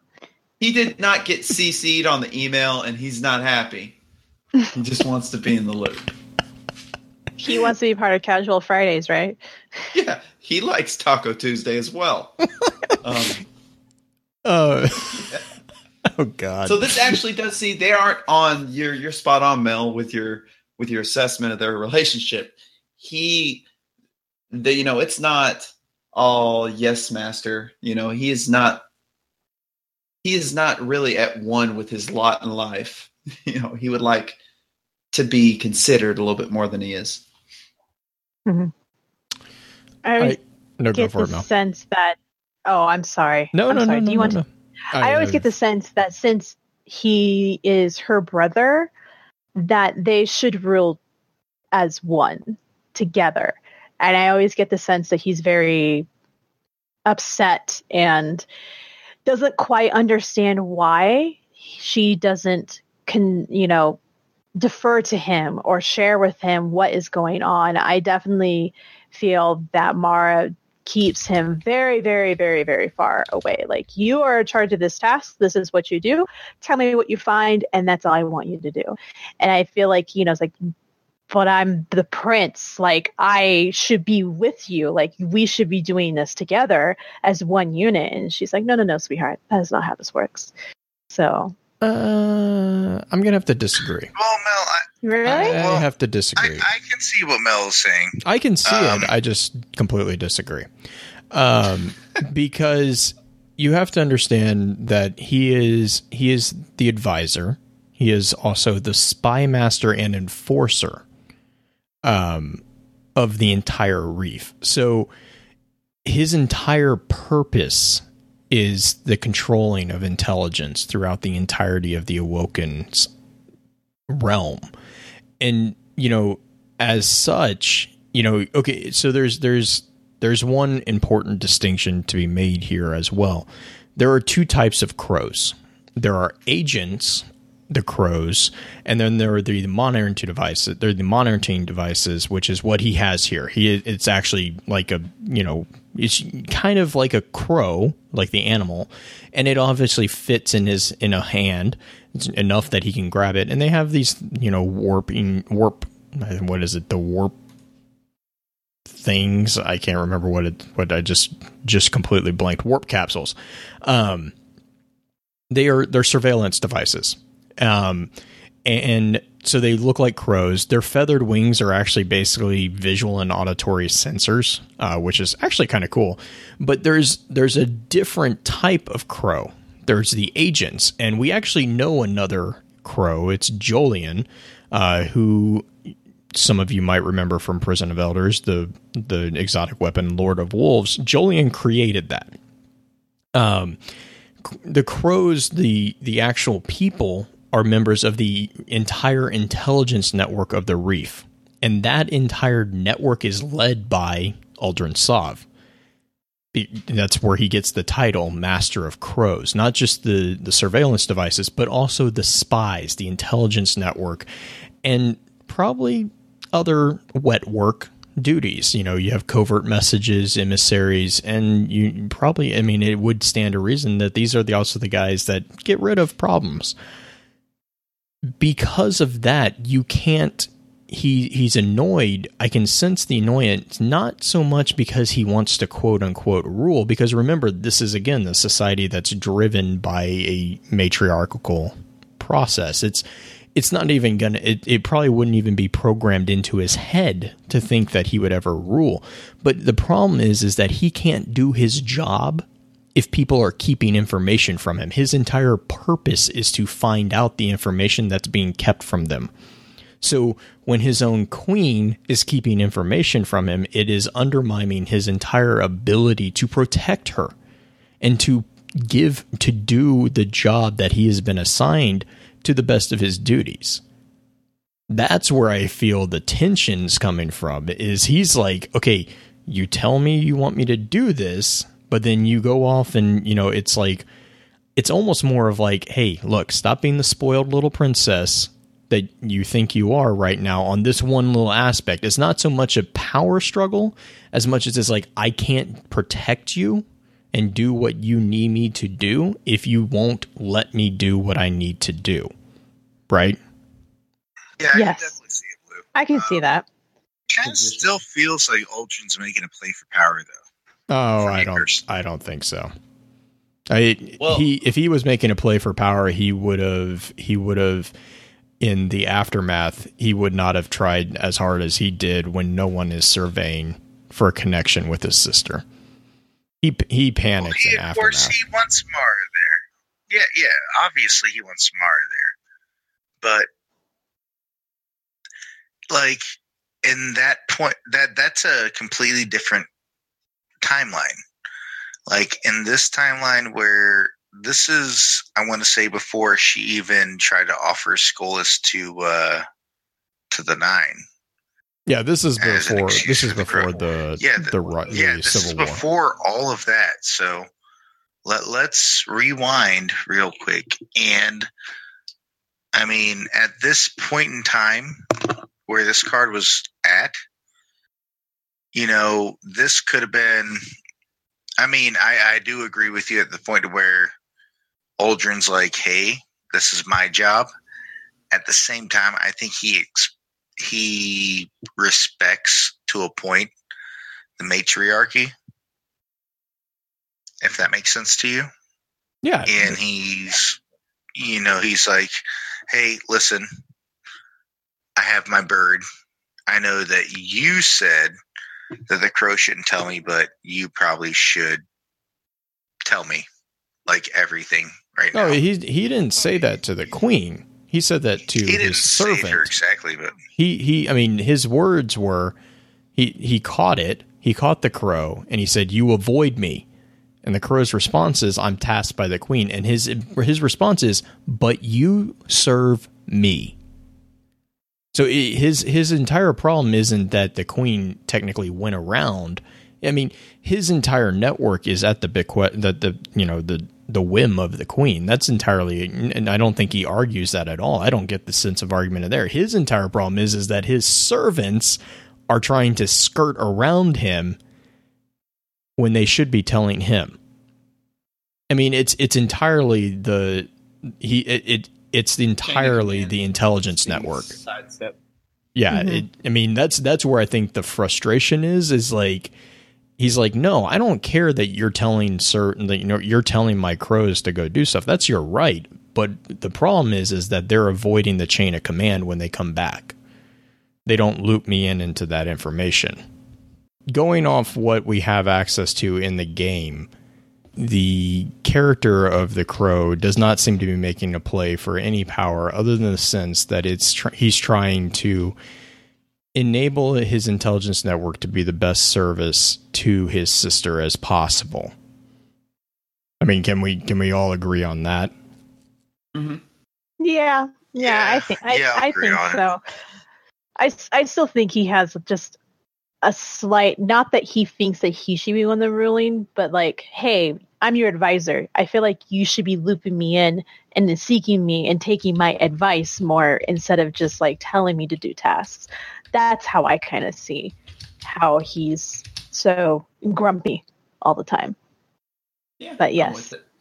So a little bit of I'm both. pretty sure that's what Blue was trying to say. A little from column A, a little from column B. Yeah. So I mean, let's go to the aftermath, which is another view into the Queen Aldrin's personality too here. Mel, you want to grab? Do you have the aftermath pulled up real quick? Yes, I do. I actually pulled them all up. I'm just going to put that out there. All right. So, the aftermath. Quote, "Do not fear, brother. This was the only choice I had." The sound of her voice ripped him from sleep. He jumped up. His ship was still contained in its protective sphere. He tried to react.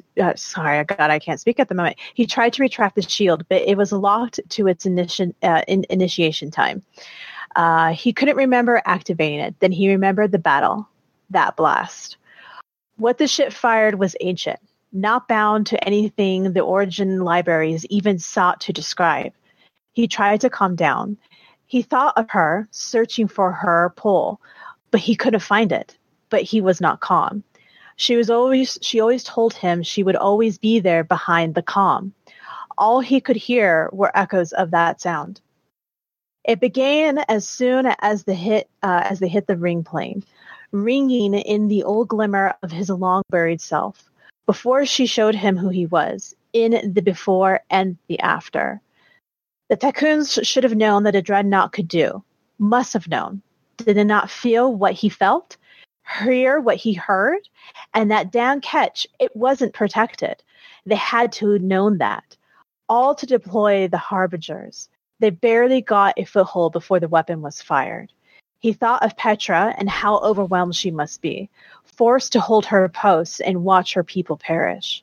He tried to calm himself, forcing long breaths. He realized where he was. Mars. Athabasca. The Kandar Isles. He hadn't been here long, so not since he found the Black Garden. The countdown to the shield's deactivation pulse. He tried again, to home in on her, to find if she truly gave herself for this battle. He felt close to something, a hum of starlight. Then shield deactivation broke his focus. He climbed out and saw the damage of his ship. The truths of the Armada's devastation sunk in. He turned in despair to find hundreds of Crows drones deployed on Mars long ago, circling his ship, waiting. "Welcome back, Master," the one closest to him spoke first, and the others followed. A wave of salutations echoed through the dry sea. And with that, hope returned. "Bring repairs to the ship immediately. Something has gone missing, and you will help me find it." So yeah. I'm gonna assume that this is the whole entire time right after the dreadnought went pew pew pew and kind of took out a huge part of the Armada.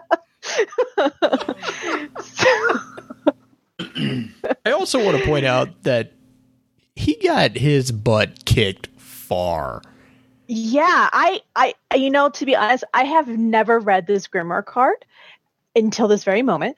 And I was always under the assumption that he was also one of the ones that perished during that huge pew pew pew from the dreadnought.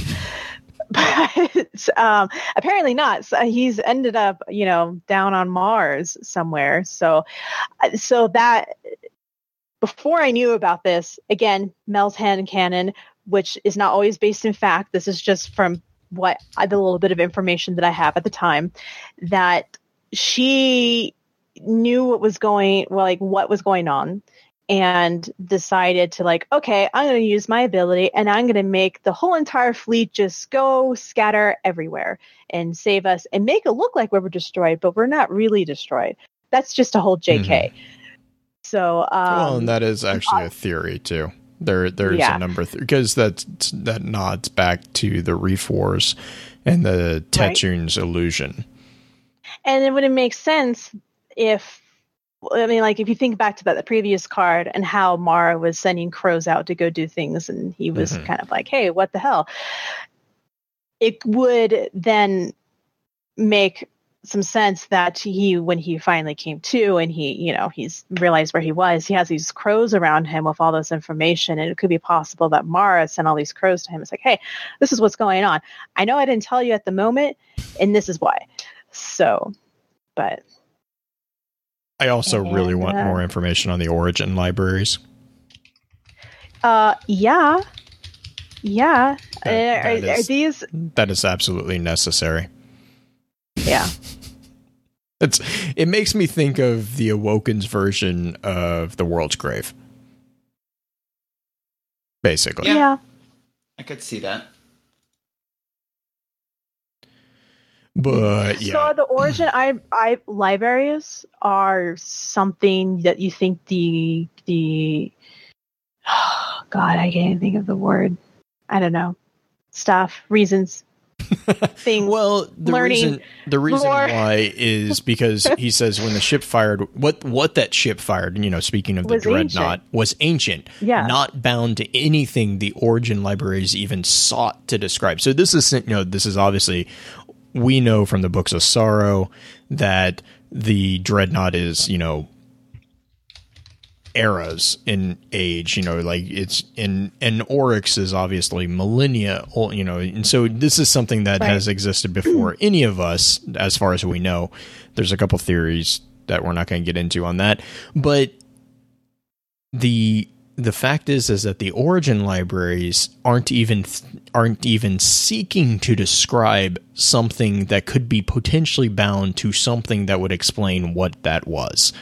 I mean, this is to put into your, this is to describe to the reader the scope of the difference that the Hive have when compared to us and the Awoken and the Exos and the human. I mean, we are mere blips on the timeline compared to the Hive. And but that being said, what are the origin libraries? Are those part of the libraries of Hygeia that were destroyed? I mean, it doesn't seem like it. It seems like they're still, accessible, which also would point to a theory that the libraries of Hygeia are not actually destroyed. But what are they? I want them, is basically my response. I would also like more information on everything. But Well, Yeah. Well, of in course. time. In time. That's not broad. You at have all. not- I just want more information on everything.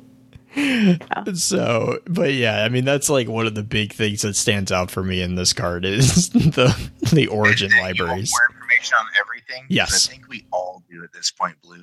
Yes, Like, I would like more there's just pieces so of the much. puzzle.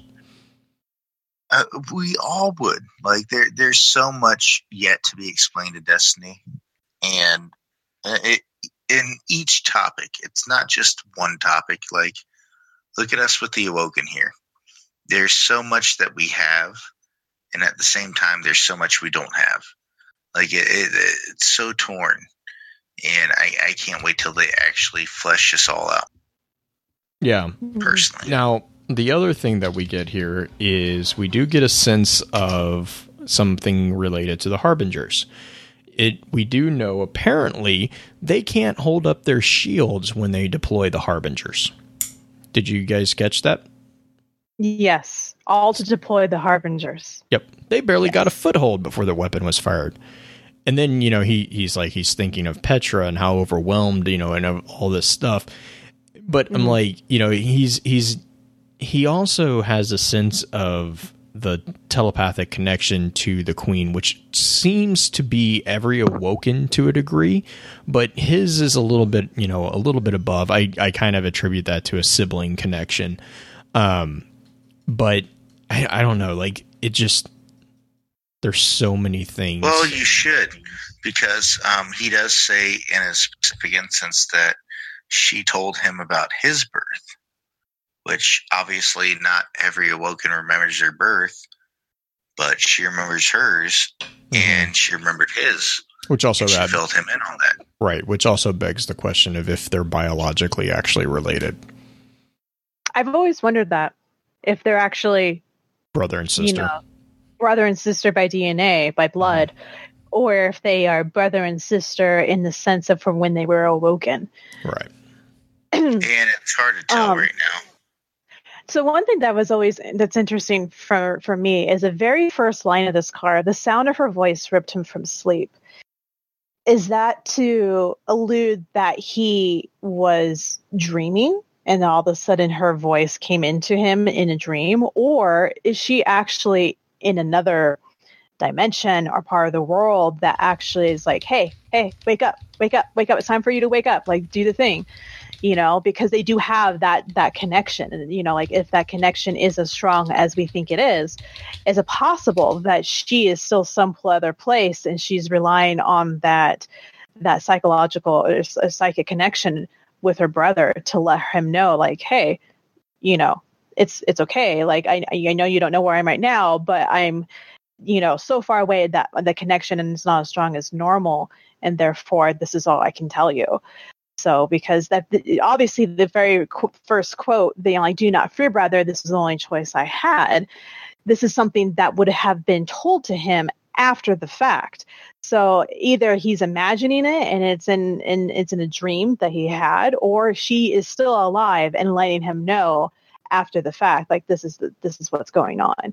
Like, I'm sorry, this is the choice I made, and I'm sorry I'm going to make you worry about me, but things had to be done.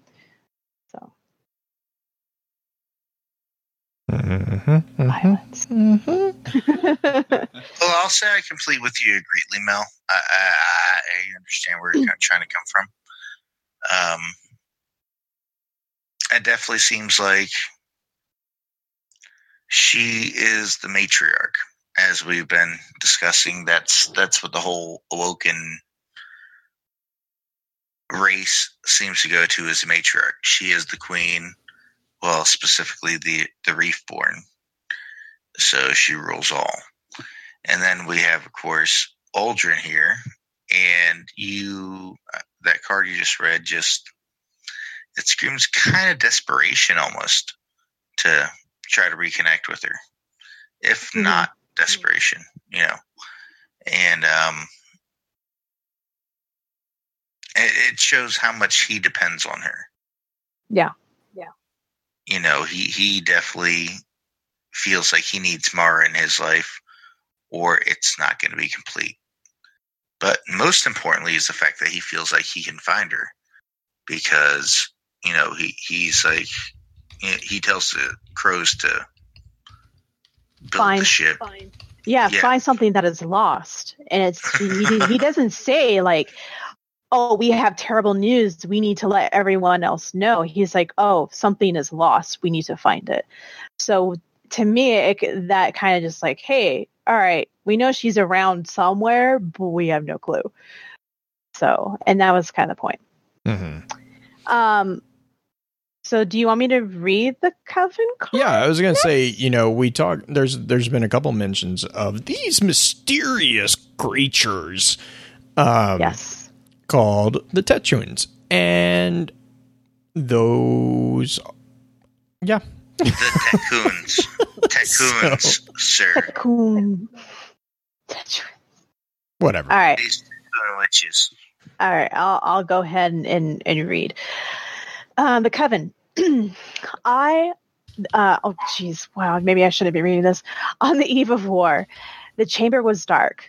The 7 of them were rarely in a room together anymore, but this was the eve of their greatest journey, a plan that overcame death and spanned universes. They were all connected in trance, communing as the ancients did.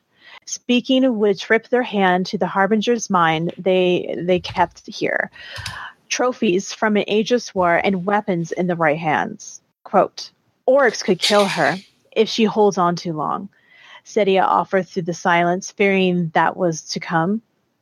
We took an oath long ago, obedience even in the face of defeat. Naskia dispensed fear. Only a defeat here, now, not there, then.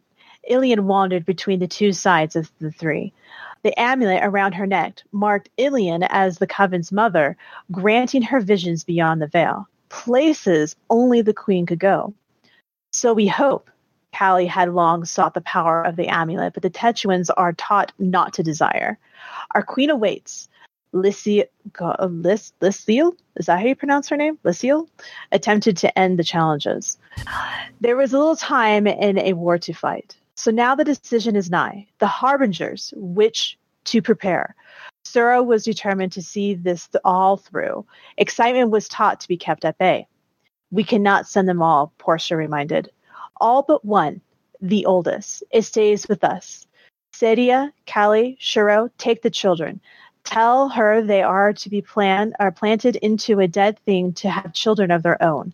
A plan hid behind Lillian's eyes, but Tetuans do not share their eyes with others. What if they are not wise enough for the dreadnought? Ilian turned back to the source. Sadia, do you not have faith in our queen? So much information. So much information that actually causes more questions than it answers. So I sense Blue, you're just like waiting. Oh my god! Waiting to get into tech witches. Right, tech witches are so cool. Okay, so I misspoke a little bit. Shiro was not the Coven Mother. Ilian has always been the Coven Mother. We get confirmation here that one of the augments that they have is an amulet. Now, the information on that amulet is somewhat vague, but we do know that, first off, amulet marks the Coven Mother. Second off, it actually allows them to pierce the veil where normally only the Queen can go. So there's a nod there that the Queen has powers above that, even of the normal or even supernormal Awoken. And the Coven basically are the keepers of the Harbingers, which I'm not even going to start on that conversation right now. But the fun thing about the tech witches, as I love calling them, is the just nod to actual witchcraft. They have a coven. They keep their numbers to a number of, very nuanced meanings, 7. They won't meet each other's eyes. Now, that doesn't sound like a big thing, but anybody, and the only reason this stands out to me is because I've been rereading the Dresden Files, and this is a huge thing with a lot of, like, I want to say like modern / postmodern fantasy, is the importance of the eyes. And even in some, historical fantasy, stuff like that, not historical fantasy, but like true fantasy and other universes, the importance of connection via the eyes, because remember, the eyes are usually viewed as windows of the soul. When you're talking about a magic user, that is a very important thing. It's almost as important as knowing a thing's full name or true name. In the reason that it reminds me of the Dresden Files is because I think it's called seeing. When a wizard or a witch or a warlock or any of the magic users meet the eyes of another, they actually see the real person within those eyes, and it's seared into their brain. They can't forget it. That's kind of how I get the sense here. They don't look at each other's eyes. And if you actually look at the grimoire card for these, for the Coven especially, you'll notice that their headdresses actually cover their eyes. They literally do not meet eye to eye with anything. You also get the sense that the Coven is trained and imbibes them, well, not imbibes, imprints upon them the sense of calmness, which we just got done talking about in the Aftermath card. Where he's like, I'm seeking the calmness because she will be there behind the calmness. This is another sense of that meditative state where they can actually access their magical capabilities, which, we don't know the source of that. Could that be because of the augmentations that they have, or are those augmentations, like what we were talking about, a control chip? Not really sure. We do know that at least one of the augmentations, the pendant, allows one of them, which now we know that the another one Callie sadly conveniently died, but there's a power struggle even within the Coven. They're taught not to desire. This sounds like a Jedi council type thing, but when we also know that they train other Awoken. We will talk about that when we get to Petra, because Petra is actually a student of the Coven. I'm trying to think anything else that just shouts. The information on the Harbingers, we can go probably hours on this.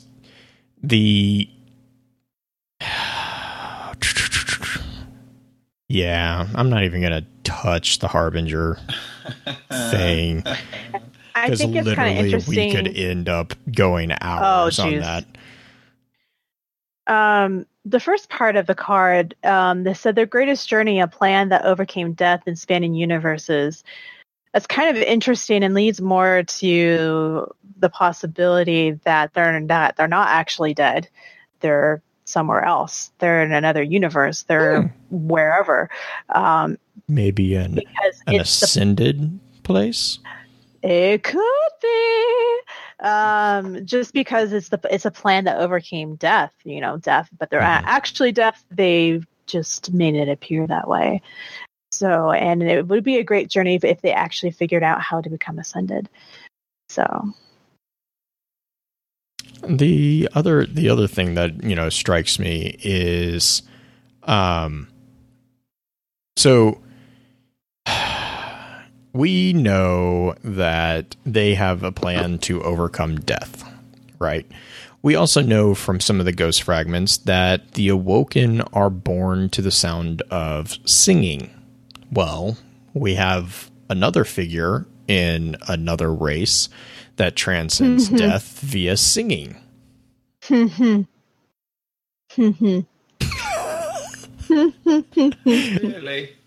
I mean, it's like, it's just there's a lot of parallels. There's tons of parallels. We do get confirmation that harbingers have sentience here as well.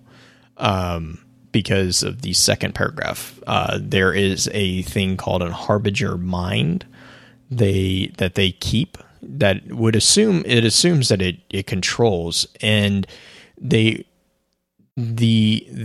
information that we have of the harbingers really is that they're trophies from an ancient ageless war. An ageless war is a war without end, which we've also referred to before. And they could be weapons in the right hands, which begs the question, are they necessarily weapons, or are they like the Vex? Are they just being used as weapons when they're actually technically for something else? Mm-hmm. Yeah, I think the latter's probably. Yeah, I do too as well. Yeah. They're something incredibly ancient that we use as they use as weapons. Yeah, I mean, I know, they refer to them as children because they need to be planted into a dead thing to have children of their own. I think they're still ancient, and they're just children relative to the other harbingers. Yeah. I have. Oh Lord, I just made a really weird connection, and I'm looking up something to confirm it. So, keep talking. I'll be right back. There's the more I read, I've been keep rereading this card over and over again and digesting a little bit of more information. But I noticed earlier, obviously, that there's so many parallels between the Awoken and parts of the Hive that it's crazy. Like Blue just said, the singing, and to me, the fact that the Hive are also a matriarchal society is really interesting, and then the Awoken are a matriarchal society.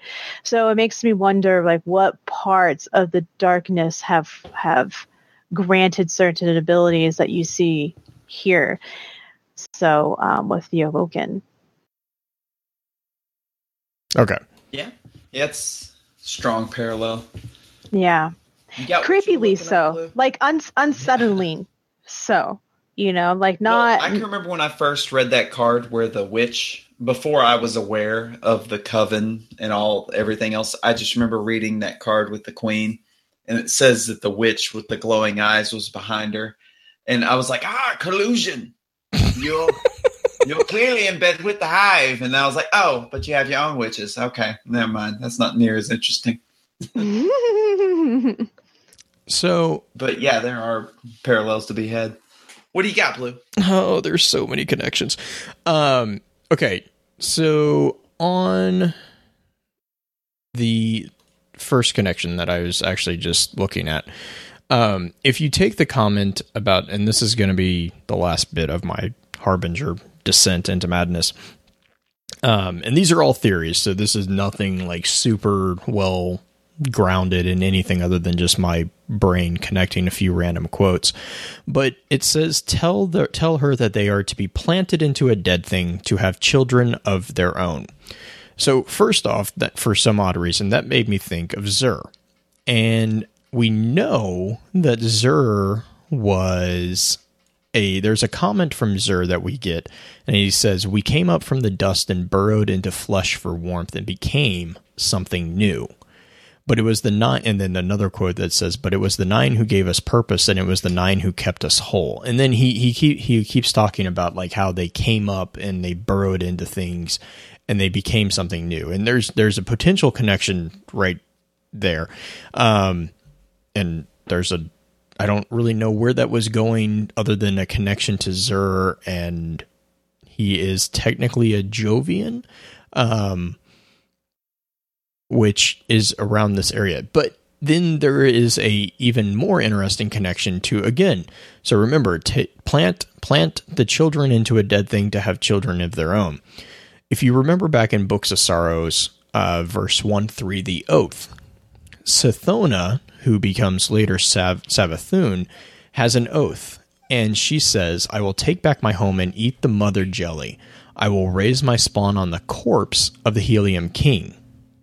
So literally, she will raise her children on a corpse, like planting a child in a dead thing so that it can be raised to have children of its own.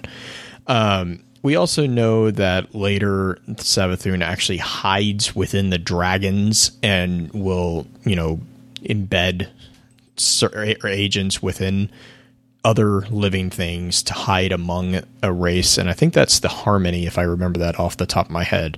So there's a lot of connections with the Harbinger and Savathun, and maybe even a connection with Zur and the Jovians a little bit, depending on how far down the rabbit hole you want to go with that. So, like I said, that's going to be where I leave the Harbinger madness, because otherwise I'll be here for hours. Yeah. Do you want to talk about the Awoken Guard? Yeah, we can talk about the Awoken Guard, to break me from my madness.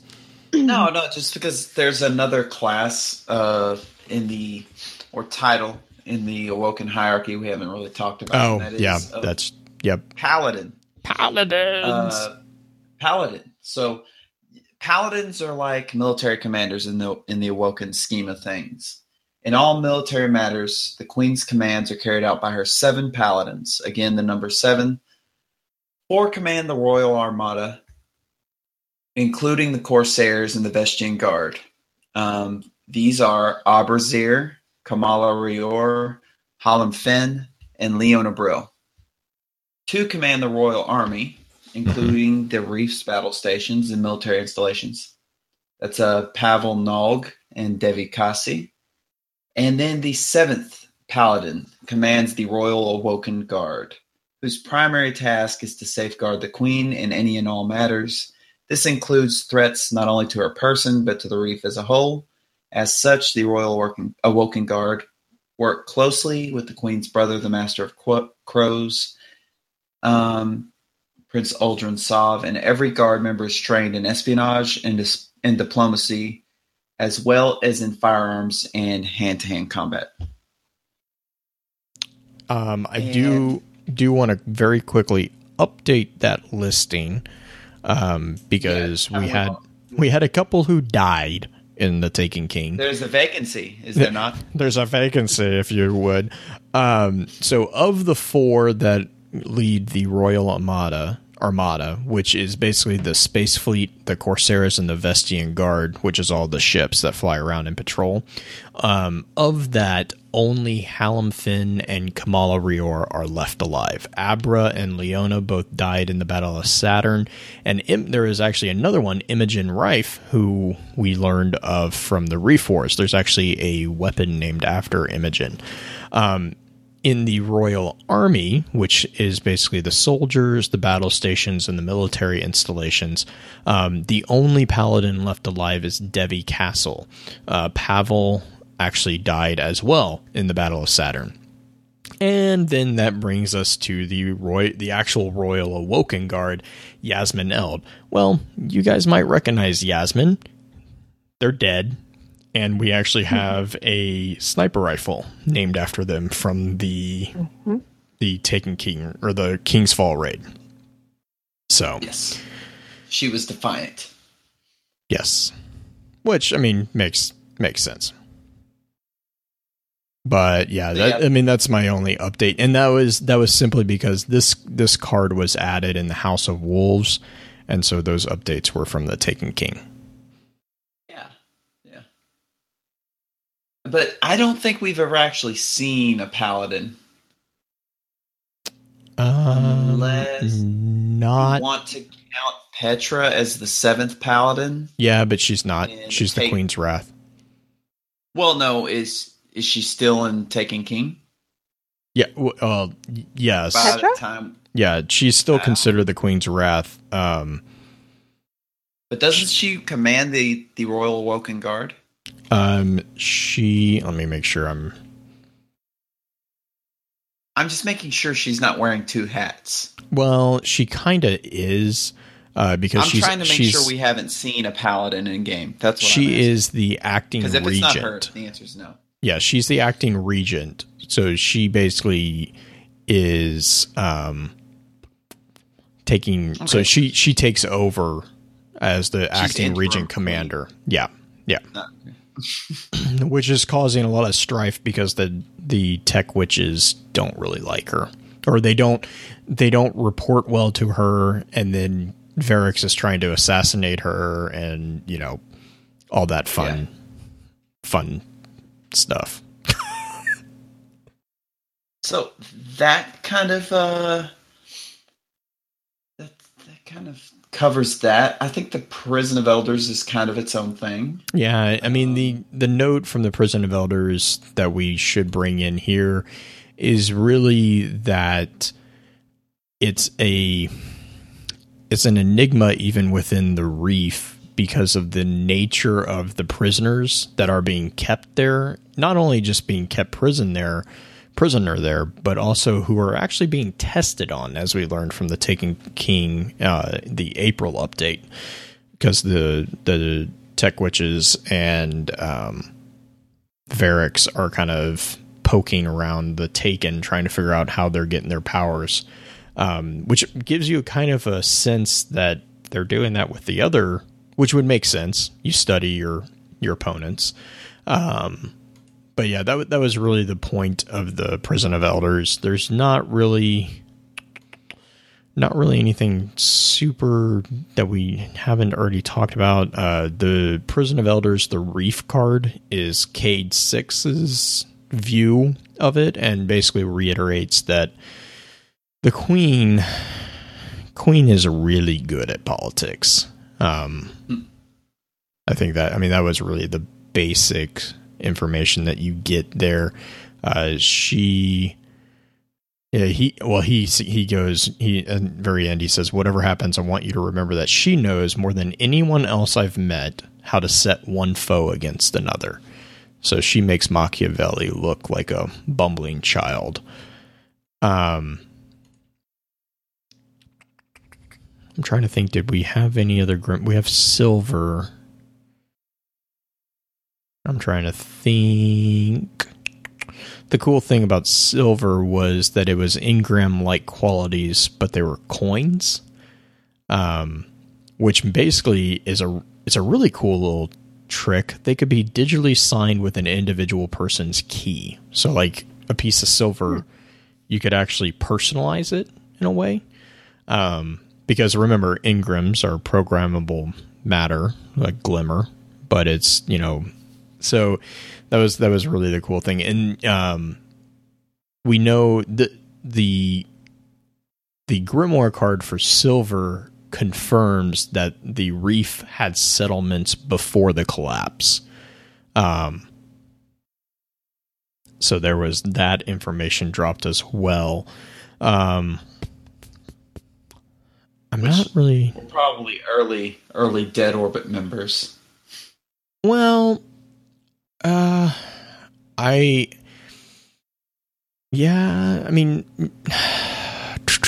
no, because the factions wouldn't have existed before the collapse necessarily. And also, I would view them more as researchers, because remember, you have Clovis Bray pushing out on Mars. We have the supposed location of the Deepstone Crypt on Europa, which is in that area. I mean, you're researchers, and then you also have the entire concept of Ingrams and Glimmer and all this other stuff that was coming about at the Golden Age. So it would make sense that the Hygeia libraries, which seem to be the repository of all the Cryptarch's information, would be the maybe birthplace of the Ingram. Which we know that one of the Bray members actually created the Ingram. I'm trying to remember off the top of my head. I think it was Elsie.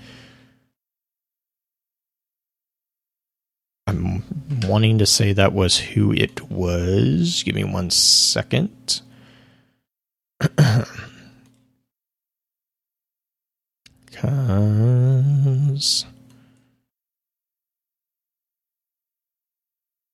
I want to say it was Elsie Bray that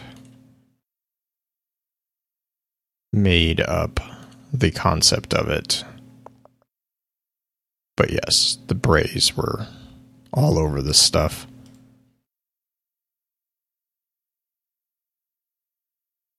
I can't find it at the top at the moment. Yeah. I want to say it was Elsie. I want to say, but yeah. Sorry. I'm scrambling over here. I know I've seen this. It was Elsie or Willa, I think. It was one of the two of them. Yeah, Willa. Dr. Willa Bray. From In Good Temper, which is one of the quests. It says the unique data-static structure of relic crystals inspired Dr. Willa Bray to develop the first Ingram matter encryption techniques during the Golden Age. So, again, another connection to the Bray family, which, hopefully we're going to be getting some information on them in Rise of Iron. I think that's all been confirmed, that we're getting more Clovis Bray information dropped. So I'm looking forward to getting that. Other than that, we talked about the reframes and about how they just confirmed the obsession with secrets. It's worth noting that the Awoken's frames are the only ones we've seen carry weapons. Yeah, which actually kind of makes me sad, because the frames would seem like, I know there's a lot of hearsay about the original purpose of the frames being like a military police force within the tower. I think that would have been pretty cool, because it would have made sense.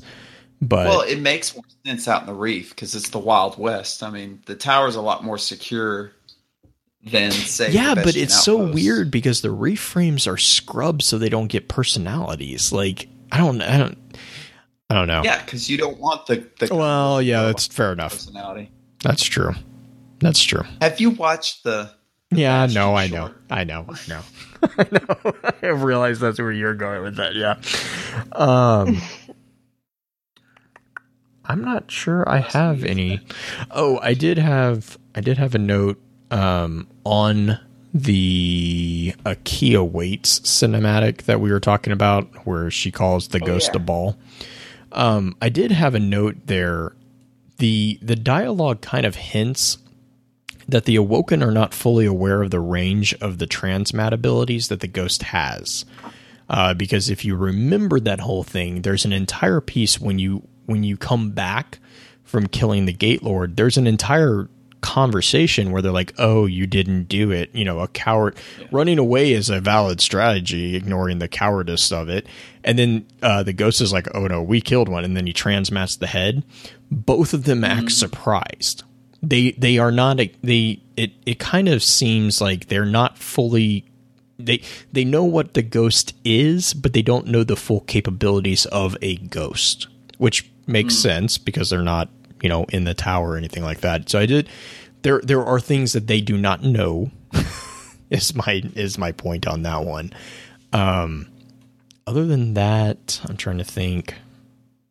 That's interesting because I never read that situation that way. I always read it that they were like, you know, trash talking and like, oh, you didn't do it, and then you showed proof, and they're like, oh snap, we need to work.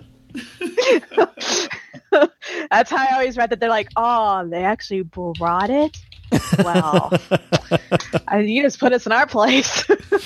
Well, like, so I'm gonna pull out the transcript just real quick. Because it's like, it says the Guardian enters the Queen's throne room, and, you know, that's the whole, it's alive, and it still has its ball, and then Aldrin's the whole, there's no shame, ran away. They exchange looks of confusion when the Guardian responds, we didn't run. And then she asks Aldrin, was no Gate Lord slain, brother? And he says, oh, we slayed a Gate Lord. And then that's when you transmat the Vex head into the throne room. And there was this kind of like, And then they, you know, they kind of quickly go into the like, no, they don't even know where it is, blah, blah, blah. And, you know, all that little kind of thing. But the confusion and then the kind of the sense of, oh, you can do that is what I was kind of going off of there. Yeah. Because, I mean, it almost, yeah, I can read that as a taunt, but I don't know, like, I can see that, but that's not how I perceived it, so. And then instantly, Aldrin becomes Microsoft technical support. Yeah, this one doesn't work. You need a new Gate Lord head. Didn't even bother to tell you there's a kiosk on Mars where you can power it up and be just fine. So is he Clippy? Is he not Clippy? Yeah, he's Clippy. Are you writing a resume? No, Clippy. No. No one's writing a resume. You writing a resume? No, Clippy, be quiet. Okay. It's my job. I'm supposed to know all the information. I need to know this. Yeah. Let me help you. Clippy. Yeah, I mean, the only other note that I have here is the Coven's power is not connected to the Traveler, which, I mean, we kind of already talked about that. And as far as like the chat, ideas from chat and all that, there was a lot of discussion on the Queen, which is really not surprising given how much of an amazing character she is. There's a bit of chat on the Harbingers, obviously, again, just because of the interest in there. I do want to see, I don't think we missed any. There was some debate on whether or not Eris Morn is an Awoken. We don't know what race she is, simply because she is really, really, really, really, really, really, really, really pale. Yeah.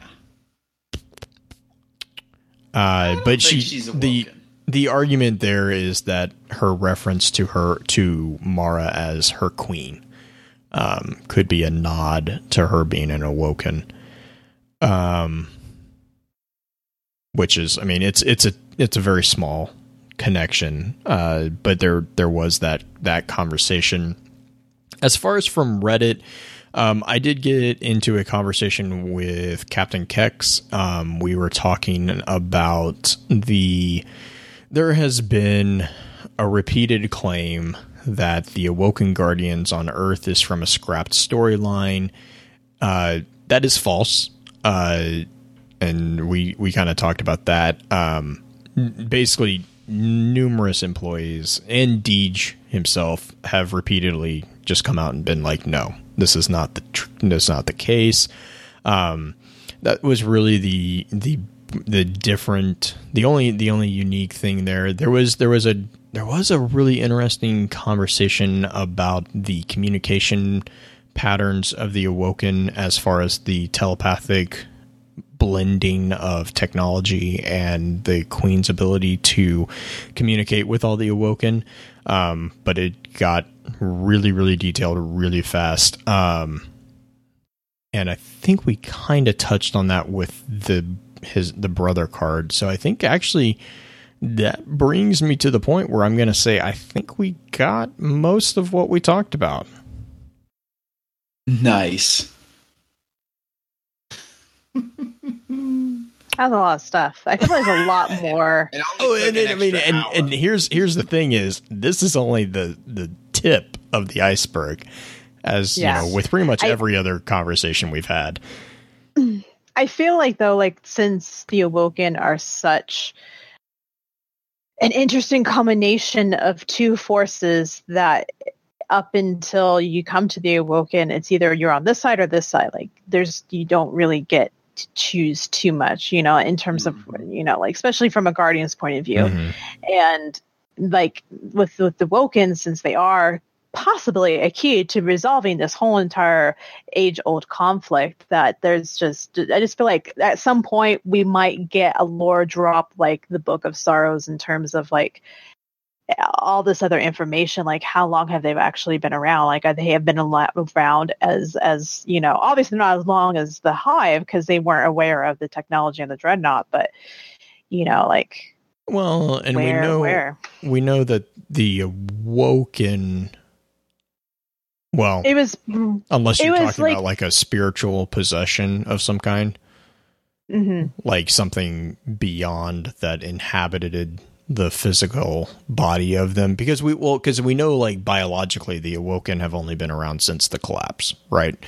We know that they physically have only been there for that point, but I could totally see that being an argument of possibly, I'm going back to the first comments that we were talking about with the Awokens being an engram. Part of the decryption of the Awoken problem is the realization that maybe there's something older within them. Mm-hmm. Yeah. Maybe they are harbingers.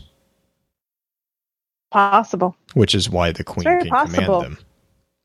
Harbingers of the Nine. Oh God. Because they. The harbinger. An harbinger is a literally a harbinger is a herald of something coming. So something that announces usually the coming associated of with death. Yeah. Right. I mean death or war. Yeah. It's usually not a positive thing. Well, otherwise you would use the word herald. Yeah. Yeah. Well, the Cal of the House of Wolves even referred to Mara as two dead souls too. So, like, there's that point, and like where they actually like, a dead entity of darkness and a dead entity of light that now came together and poof, now awoken, or like, yeah. Things. Yeah. Sorry. Let's wrap it up instead. Yeah. Sorry. We're gonna get down the harbinger path. So dangerous. Yes. Yeah. Don't do it. So yes, let's go to shout outs. Mel, why don't you take the point of honor and lead us? Oh, you always make me do the point of honor. How come she gets the point of honor, but I get the conch? And don't start this argument again. Okay. Not while we have company, please. Oh, jeez. Am I even really company anymore at this point? Like, no, you're family. Oh, okay. You kick your shoes off. Okay. I don't go from just company. I go from company to family. Okay, so that means I can start eating the food out of your refrigerator now, right? Yeah, twice. Without asking, twice. I know where the water cups are without having to go. Hey, where's your cup? Mm-hmm. Like I'm at that level now. Yes, just don't touch Willie's Full Throttle. Oh no! Drink, and you're no, okay. No, that's bad. Well, first, like always, thank you so much, guys, for letting me be here and talk about lore and kind of ride with the big kids. I feel so special anytime I get to talk about Destiny stuff. So thank you again so much. Big shout out to Belle. I wish she could have been here because I follow her on Twitter and I was really looking forward to like talking to her and kind of like getting to know her on like, I don't know, better. I don't know. So I hope you're okay and I hope everything's going well. Everyone that's going to DestinyCon, have a ton of fun because I can't be there. So like either play a Crucible match for me or pour a drink out for me or something because this Guardian cannot attend. So, but hopefully next year. But, this year. Yeah. This year. Next year is a completely new ballgame, guys.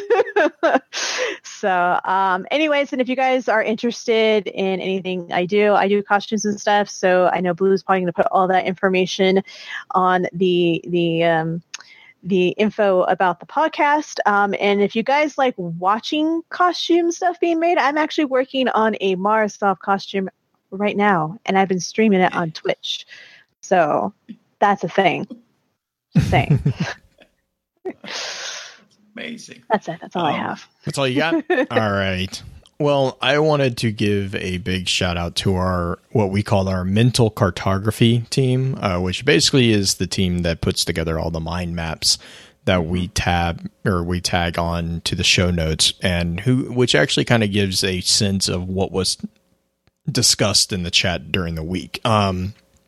It's got hyperlinks, it's got descriptions. They're starting to color code these things. It's gotten pretty crazy, and it makes our job so much easier, and just blows me away every time I try to get in there and help them, and I'm like, wow. So thank you guys again for the amazing job. Green-Eyed, Coed, and Unisys, those are the three names off the very top of my head that come to mind. Also, the Destiny CommunityCon convention, again, I'm looking forward to meeting everyone. I am actually, that's why we are recording this a day early, is so that we can be awake to get on the plane at 5 a.m. to make sure that we get out there on time. So we are really looking forward to that. We are going to probably be hanging out with the Guardian Radio guys. We'll probably be around that area of the convention most of the time. So stalk us and come give us a hug. You'll probably recognize us. We might have a t-shirt or two on that will let you know who we are. Yeah, that's pretty much what I got for right now. I really hope that you guys have cookies in the shape of enneagrams at the table. I'm just saying. Oh my gosh, that's ingenious. Or just cookies like strange coins. Either or. I just want that. If you're gonna go something Ingram, delicious. It's gotta be cream filled. Gotta be cream filled. Well, but Ingrams always disappoint you. And I don't. This is true. So it's going to be a cookie that looks really delicious, but then you're going to eat it, and it's not going to be delicious. Yeah. It's going to be really hard inside out. I don't want to ruin cookies. And then the gold ones will have toothpaste on the inside.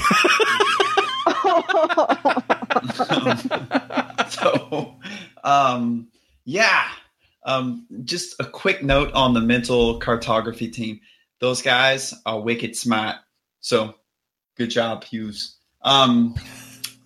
And I'd like to give a big shout out to Mel, not only for joining us tonight to talk Awoken and stay up way too late with us, but also for other things, which we will talk about later. Sorry, just... You're welcome. Also, it's only 11 o'clock here, so it's not that late for me. Oh, okay. Well, just brag about it, why don't you? Hey, guess what? It's only 11 here. Yeah, it's 1:09 for me. But I would like to just say, echo what Mel said. Sorry Belle couldn't make it. It's always a fun time when she's on. And it shall happen. Also, yeah. Mel follows Belle on Twitter, but I will be following Belle in Tampa, so she can't get away then. It's not that easy. And then just a big shout out to my clan, DoD Chatawhite crew, and all the people that I hope to meet at Destiny Community Con. It's going to be great. Can't wait. That's it. And also big shout out to live chat. Thanks a lot, guys. With that, we'll begin to wrap the chat up. Thank you again to those over on Twitch for coming to spend your evening with us. If you'd like to join us, please be sure to give us a follow over on twitch.tv/FocusFireChat. Links to all our sites can also be found with our episode archives on www.focusfirechat.com. Thank you again to Mel for taking the time out of your busy schedule to join us tonight. We're really looking forward to having you back again when we can get your schedule synced up with ours. Yep. Yes, it's in the works. It shall happen. Please be sure to email us at focusfirechat@gmail.com with any feedback or questions concerning the podcast, and let us know how we're doing by giving us some feedback on iTunes or through email as well. We try to keep to the scheduled Wednesday night streams of the chat, starting at approximately 10 p.m. Central, but if we have any variations, we always make sure to let everyone know through our Twitter account at FocusFireChat. Also, please be sure to check out our partner podcast within the Guardian Radio Network over on the guardiansofdestiny.com. So, until next time, focus your fire, and may your light shine bright.